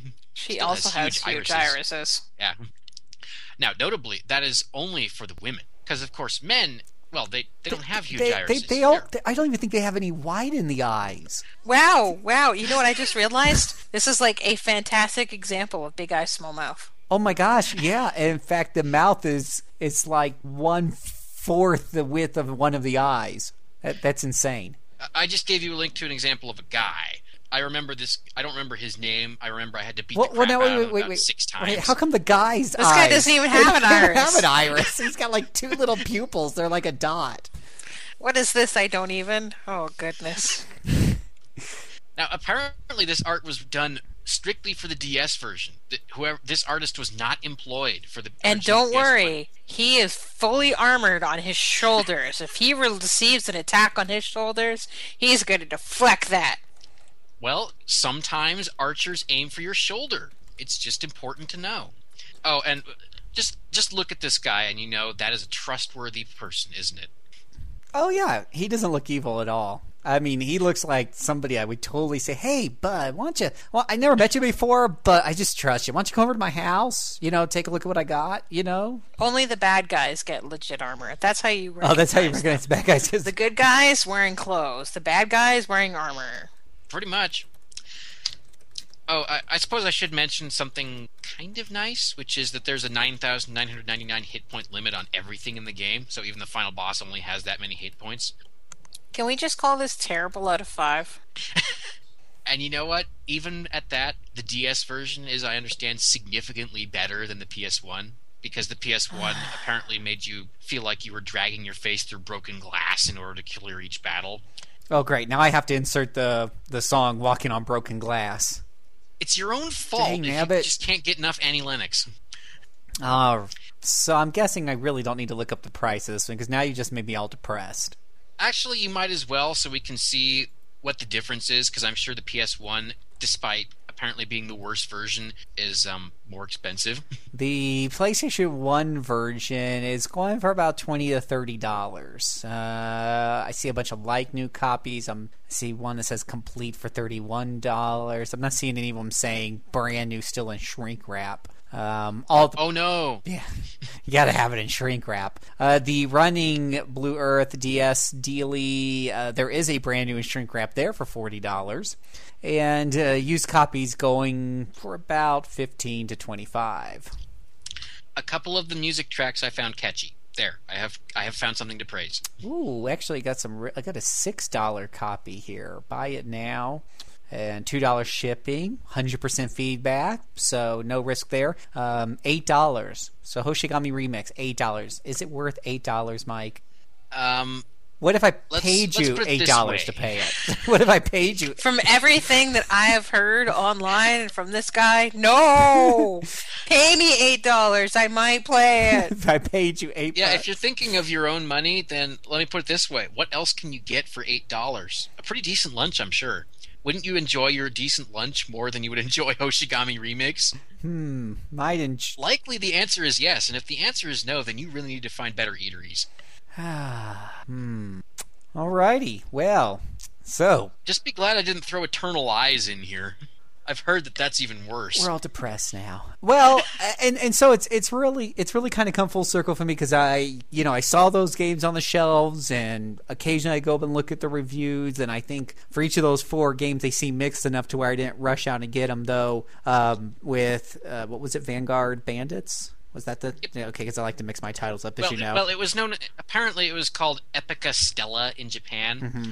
And in the Working Designs localization notes, which are always fun to read, that was changed very quickly because otherwise everybody kept doing their Streetcar Named Desire routines in the office. Well, so it's probably a good thing then that, in retrospect, that when I saw that go on the PlayStation Network, I think I might have even read Anna's review. Who knows? But I remember checking out some going back and checking the reviews again and looking at reviews from people who love role-playing games. And that's why I decided, I went ahead and pulled the trigger and paid the $10 and added it to my PSN account and added it to my backlog, unfortunately. But now it's moved up a little bit because of you two. And the other games I'm glad I never got. In fact, I remember Hoshigami. I never played it, but I had seen the reviews, and a friend of mine had bought a DS, and he loves role-playing games, and he had informed me that he got his very first role-playing game for his DS, Hoshigami Remix. And it was like one of those movie scenes where I'm going slow-mo, no! Why did you betray me? Why didn't you call me and ask me for recommendations before you spent your hard-earned cash? And it had just come out. But the early reviews weren't too positive, and I'm just like... I remember being kind of interested in the PS1 version because it was one of the few things after the PS2 came out that was still getting any kind of press. And then the reviews came out. So, alrighty. Well, we're gonna take a break and let you listen to some more music. Maybe Walking on Broken Glass now that that's stuck in my head. And then we will come back and wrap this up with the final lap.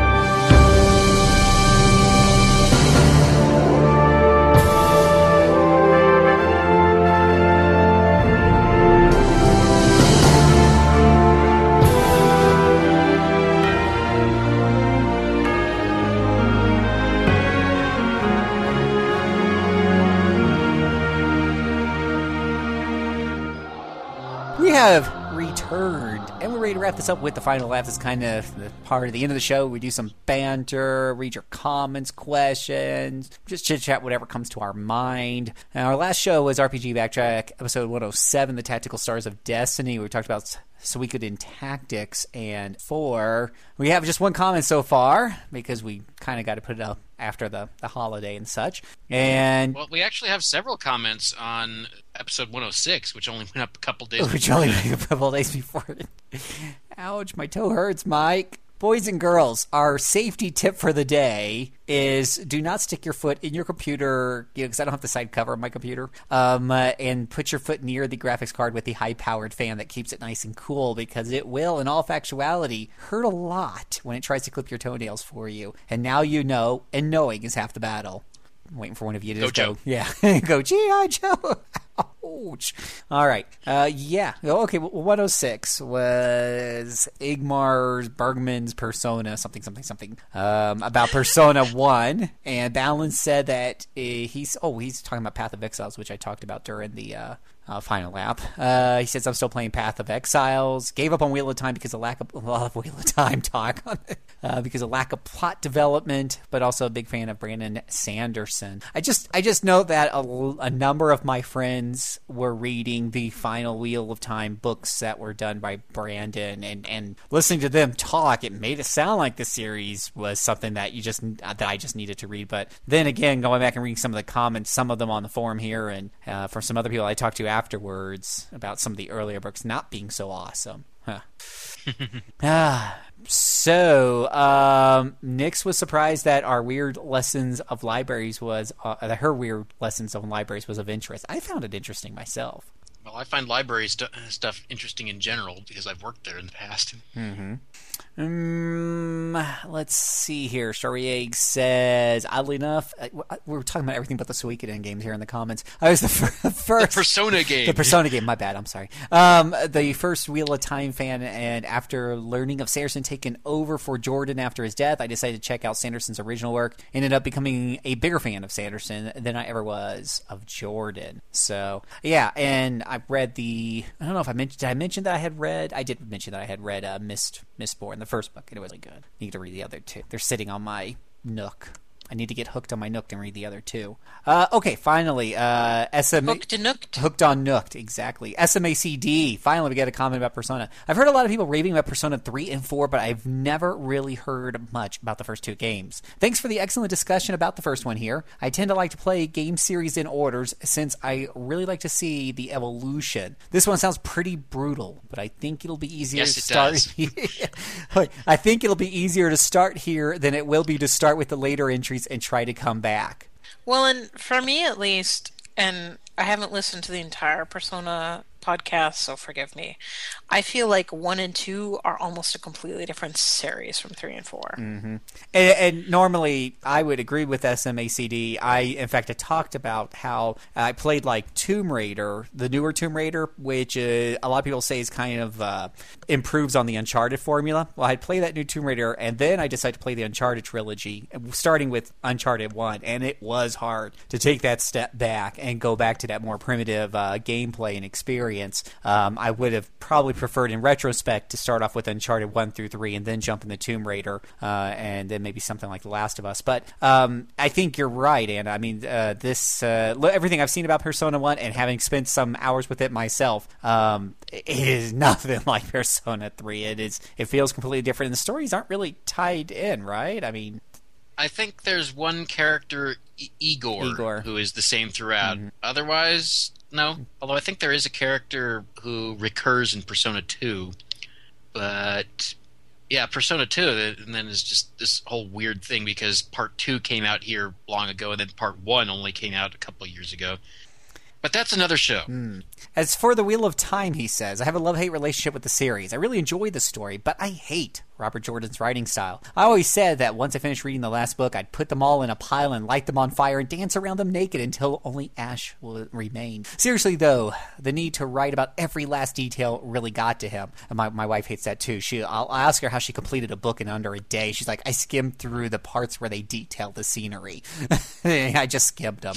But anyways, he goes on to say, I read the 10 books that were out at the time over the course of the year because I've been given the impression that the series was over. I want to finish the last several books, but I don't remember much of the actual story anymore, and rereading them is really not something I want to do. I wish I could find some sort of chapter summary for the first 10 or 11 books. All I remember about the 10th book was that it was basically 800 pages telling me where everyone was at the time of the event at the end of the previous book happened. On the good side, my fiancé decided to start reading them, so maybe I can get summaries from her as she reads, so I don't have to read them again.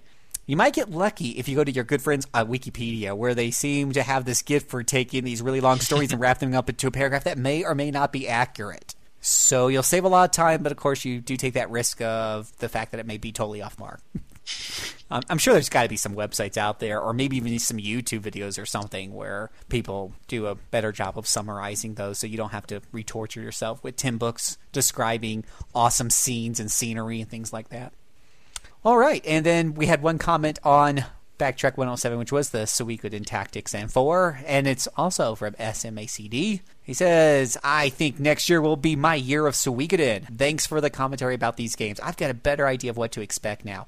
As for the games mentioned that are on GOG, the only one I remember specifically was Dragonlore. I got this game with a video card or a sound card I got. It was one of the first CD-based games I remember getting. I remember trying to install it several times, but it had some odd hardware requirements that made it so the only way I could actually get into it was to run it by having a special boot setup and basically booting straight into the game instead of even letting DOS load. And even then it was barely playable, so I don't have much to say about the game, just that it was a royal pain in the Tusky at the time for me to even get it to run. Yes, the memory of getting those old DOS CD-ROM based games to run at times with hardware conflicts and sound card conflicts and everything.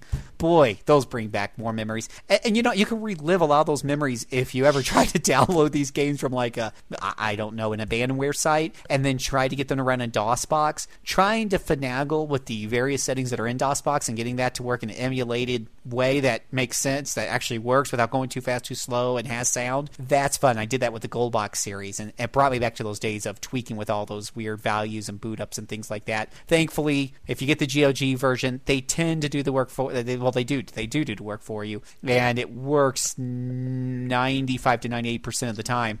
I've only had one game, and I'm not even sure if it's their fault or whatever. I don't care. As a customer, all I care about is I buy it from you, and it should work on my computer. And that was Wizardry 7, the Gold Edition, but there was a separate download for the original DOS edition, and that worked just fine. So I can still play Wizardry 7. Anywho, but speaking of GOG, did I mention last time that they were selling Wasteland? The original DOS-based, the original classic from like way back in the day, like 1988. So yeah, if you got yourself some hankering, I can't remember if I mentioned it on the last show or not, Wasteland is up on there. Knock yourself right out. Yeah, I did mention it because I mentioned I was a Kickstarter fan for supporter for Wasteland 2, and I got Wasteland 1 as free. I remember that. But yes, that's all there. Alrighty. Let's see here. What do we want to talk about? What do you want to talk about? Anna, it has been so long since we had you on the show. Certainly, you have many things you wish to share with our vast and wide audience that's listening to you right at this very minute. I love my 3DS. Do you? Me too. Oh man, I've been playing so much portable stuff, and I mean I've been traveling some amount. And I mean I'm going to be traveling a lot this month, both for work and for pleasure. But yeah, it's just I don't know what it is. There's just been a ton of really good 3DS games. I have watched my 3DS collection just blossom in the last. And I mean it was like months. bang, everything in a row. It was like hang on, actually, let me pull up my completed games list, because that will totally tell me all the 3DS games that I've done all in a row. So sorry, I should have done this earlier. I mean, it's crazy, though. I mean, I'm looking at my 3DS list and just cartridges, not even looking at the download games I got. Yeah, so I basically went from Fire Emblem Awakening to Etrian Odyssey Untold to Mario and Luigi Dream Team to Pokemon X to The Legend of Zelda, which I just beat this weekend, and then to Skylanders Swap Force, which I also beat this weekend, and I'm really excited because it's the first Skylanders game that I've actually beaten. Wow. I actually need to go back and do all the other ones now. But this new Skylander one has put it together, the game, in just an amazing fashion. And I mean, it feels like such a, oh, dude, why didn't they do that before? Because what this version of Skylanders does, it's Skylanders Swap Force, is once you scanned in a toy, it stays with the game. And you basically tap the bottom screen and can call out any of the toys. And with regard to the swappers, you actually pick the top and the bottom separately, and the top retains the experience. So it's like I used Wash, and then I changed his bottom depending on what gate I needed to go through. So he was phenomenal for me. And I'm saving though, so it remembers that you registered. It remembers all of the toys that I registered. That you registered. So whereas previous 3DS games, you could only register 2 at a time, and you had to swap back and forth between them. Mm-hmm. This one, you can have all of the Skylanders in. It's just a touch of a button change out, touch of a button change out. So I mean, like, I loaded up like 60 or 70 Skylanders into that game and just played it through start to finish. I own a lot of Skylanders. That wasn't even half of what I own. I might be collecting. I'm familiar with Skylanders, mostly courtesy of Classic Game Room. He's a big fan. Yeah, it's an addiction. And the funny thing is I like the figures and I really like the games, but Chris is the one who really likes collecting the figures. So, like, he goes through Amazon and he finds all the ones that I don't have, and then we go, like, to all of the stores. Like, we will do, like, a circuit of Best Buy and Toys R Us and Walmart, and there's another store we go to. Yeah, there's, like, 5 stores, basically, that we go to that might have Skylanders. GameStop as well. So, yeah, Skylanders are awesome, but very, very expensive. Very expensive, yeah. Yeah, we've gotten to the point where we just can't afford to buy them all when they're not on sale. So we wait for like a buy one get one half, or buy two get one free and stuff like that. Mm-hmm. But yeah, my 3DS has been hopping. And we have a PS4 now, so we played Knack together and finished it. That was pretty cool. Did you like it? Yes. Good. It was hard though. Really? It was very hard. That's very good to know, because early reviews I saw on it, they number one weren't too thrilled with it, and number two, I kept seeing this comment that it was too easy. Really? Yeah. Okay. Well, there's a difficulty setting. Which one did you pick? Normal. Yeah, that's what I would have picked too. There's easy, normal, and hard. And I mean, if you find the even hard too easy, you can replay the game as so as you go through the game, you find hidden artifacts, and some of them are pieces that put together like a machine that buffs you, and some of them are crystals. And once you get a complete set of crystals, like if you get 10 of the ice ones or 15 of the fire ones, they actually unlock a new Knack form that you can play in a new Game Plus.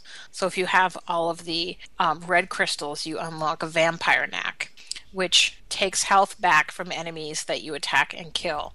But you're also constantly losing health. Oh, okay. But it increases your speed and your attack. So, yeah. And then if you get all the ice ones, it's like Brittle Knack, so you have maximum attack, no defense. So, yeah, I mean, it's interesting. And I also played Flower, which is weird. And I got very frustrated with it. Stupid zappy things. Once I got through that section, I liked it better again. I really liked the ending. The ending was awesome. Well, you got further. I really liked it until I had to do that damn zappy section. But okay, the ending made up for it. But yeah, lots of 3DS and some PS4, and I'm gonna hopefully start doing some regular streaming for RP Gamer soon. Cross my fingers, we'll be able to set that up in January. The PS4 makes it easy, but we also picked up an Elgato at PAX. So we'll see how things go. Fingers crossed. Cool.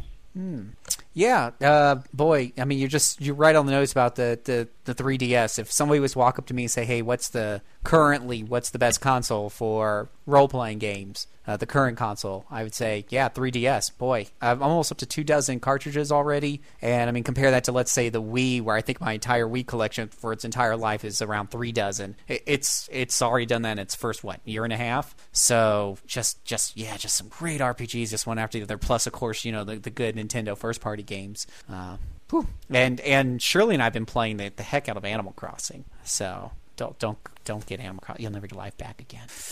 How about you, Mr. Miki? What you working on? Well, I just finished the very first Summon Night game, which came out on PlayStation in 2000 and got a DS port, which is what I played.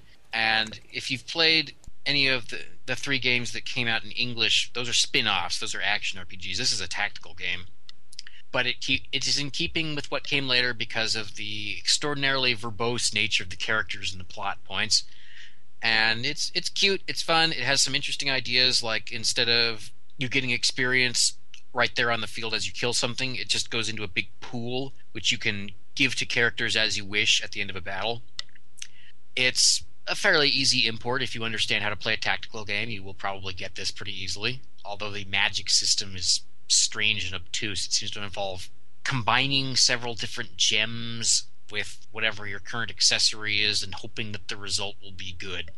I didn't fiddle with magic too much once I got a couple of good spells that worked because, frankly, it takes too long and I didn't feel like fiddling through with Japanese to figure out exactly what the hell I was doing.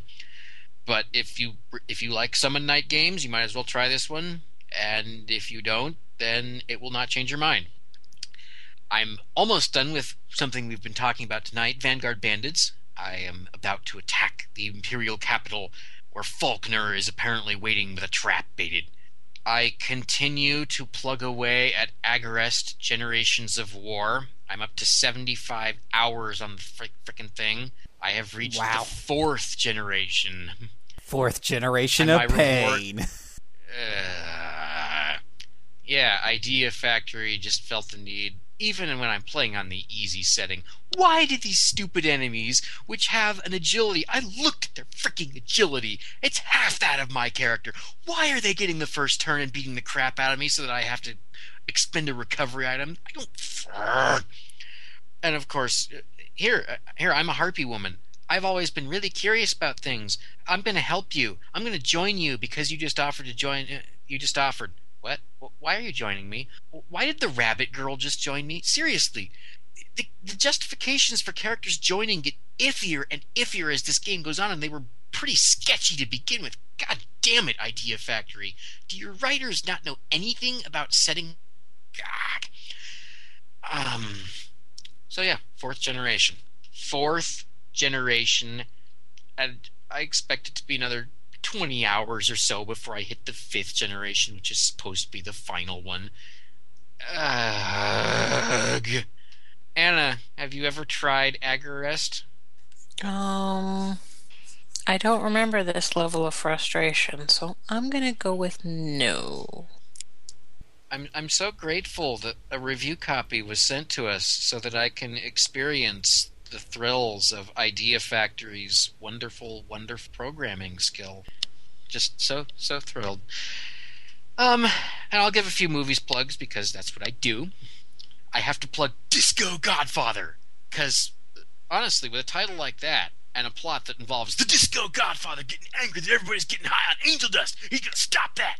And what happens when you get high on angel dust? I'll tell you. You hallucinate that you're in a darkened high school gymnasium with some guy wielding a sword and a kabuki mask coming after you. That is what happens when you get high on angel dust. This movie told me so. And trust me when I say that the Doll Squad, which actually predates Charlie's Angels, is not any better, unless, of course, you believe that wearing platform heels and green jumpsuits inherently makes you combat capable. Maybe it does.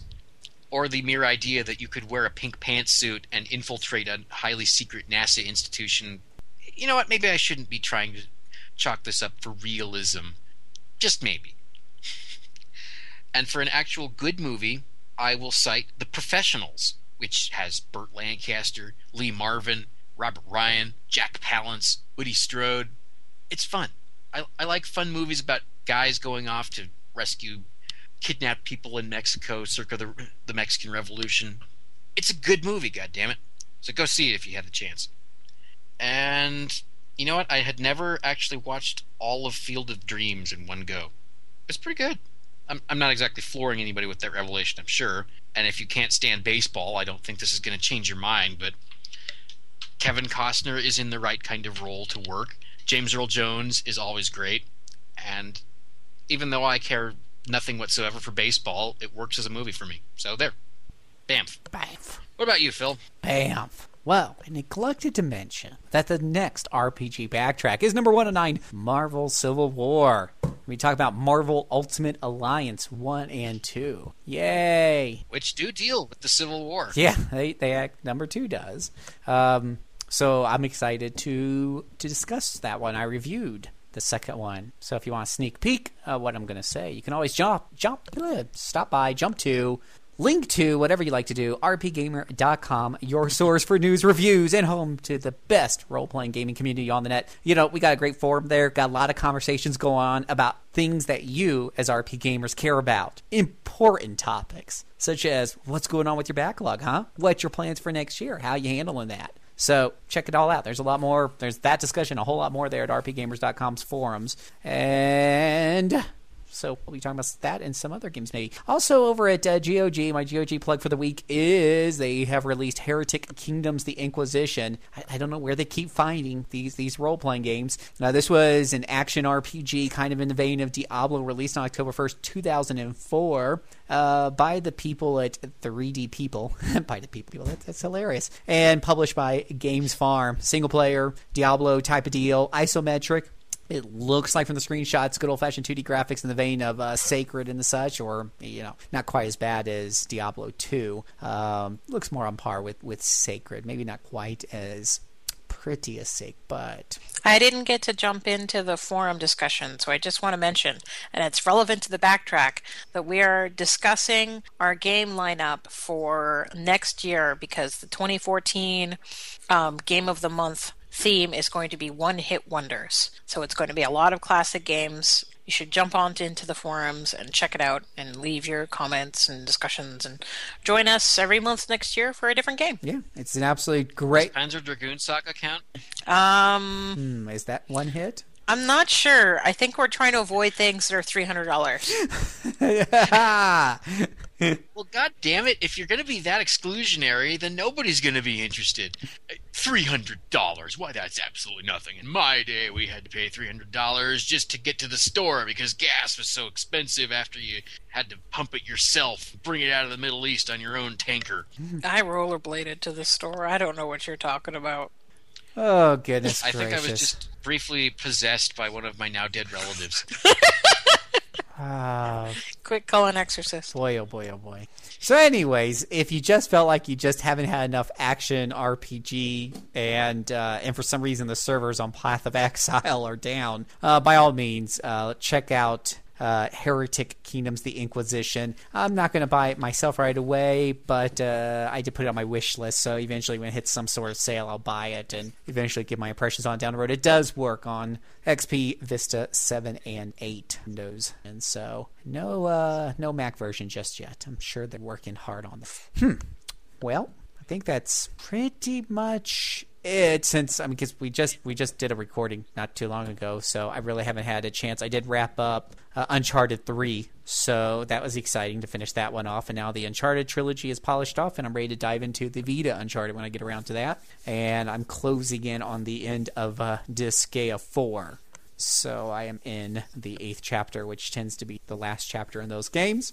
And I'm still playing Disgaea 3 on my Vita. I'm on the last bit of DLC, but it could quite possibly be the longest. Rasparel's story there, when you pick it from the guy who lets you pick from your various DLCs, he calls them alternate realities. He gives you level guidelines, and most of the other ones were like levels 80 to 120, 90 to 110. Rasparel says 80 to 300. So if it really does end at level 300, I'm not sure I'm going to get there anytime in the near future. And I think my highest character right now is like 140. So you'd have to really tweak out those leveling up deals and experience tutors or whatever they're called to get up to 300 anytime before next year, which really is not too far away, actually.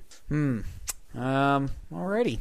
Yeah, we've only got 4 weeks till next year, I think. Yeah, it is closing in fast. So, which means we've only got 11 months till Election Day in the United States, and you can tell the political parties know it.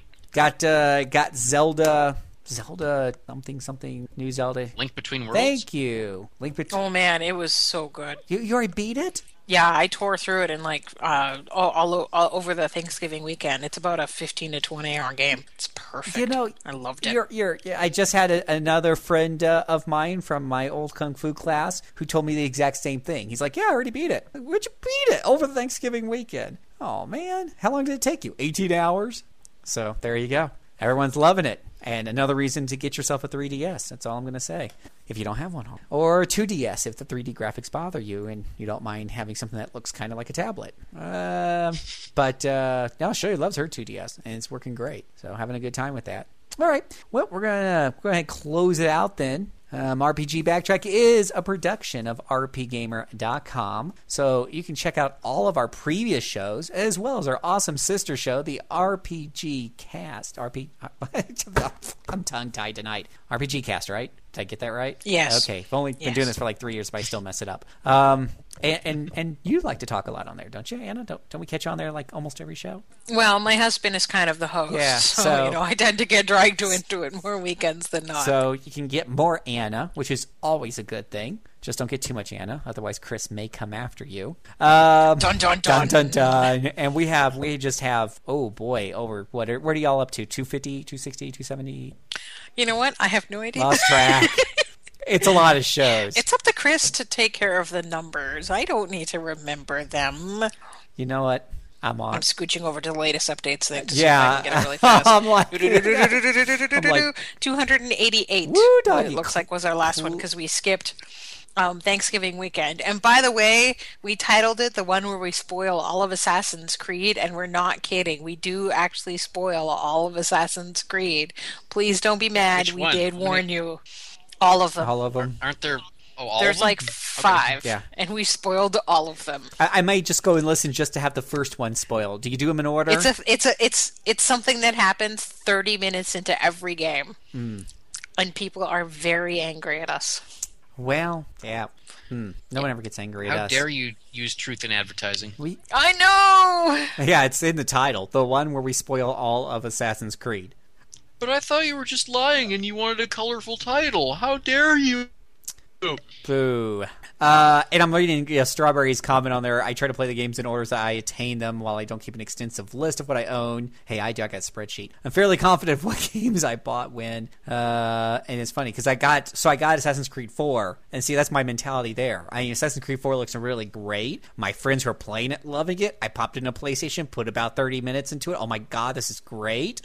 But you know what? I haven't played I played the first one for like 2 hours and got bored. And that was like years ago. But no. Now I need to play them all in order. But maybe I could just listen to the spoiler cast. And Shirley's over there rolling her eyes. I said, now I can just listen to the spoiler cast. And I don't have to play them all because you guys will spoil everything for me. And, hey, we mark our spoilers mostly. Yeah. And then I'll be done. So I will tell you guys, We just make it clear. If you listen to the RPG Backtrack, you will be spoiled. That's our policy. And if you do get the, so what I did was when I was at Target, they had a nice sale going on where you buy 2 games, you get a third one free. And by the way, PlayStation 4 games were included in that. So I bought Assassin's Creed 4 and shooting game, great graphics.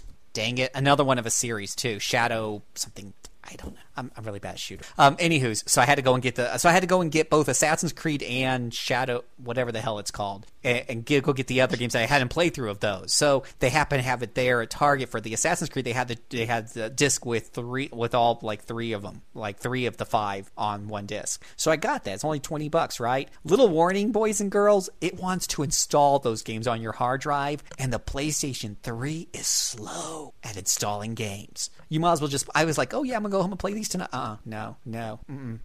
Just plan on letting that install and then playing your DS, playing Zelda. You could probably get through that whole Zelda game by the time all 3 of them install. It's just sad. Anywho.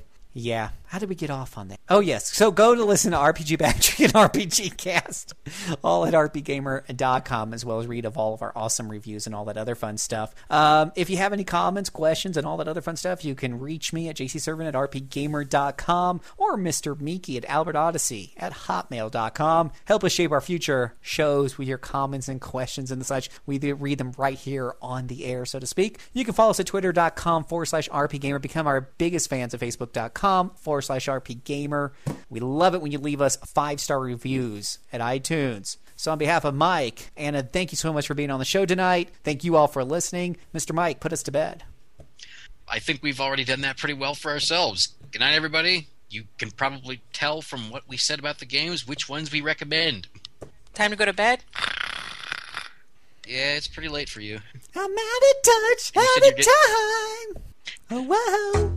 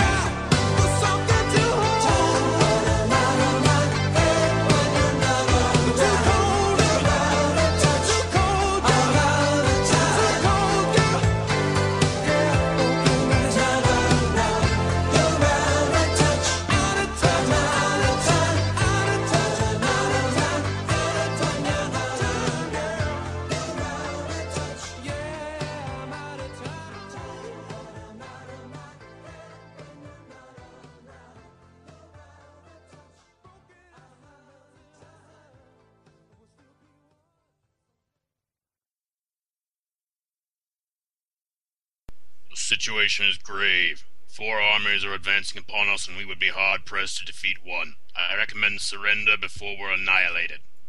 Nah. These armies are huge, but they each have a weakness we can exploit. For existence? For existence? Everything is for existence. We'll file that under bloopers, and could we please try that again?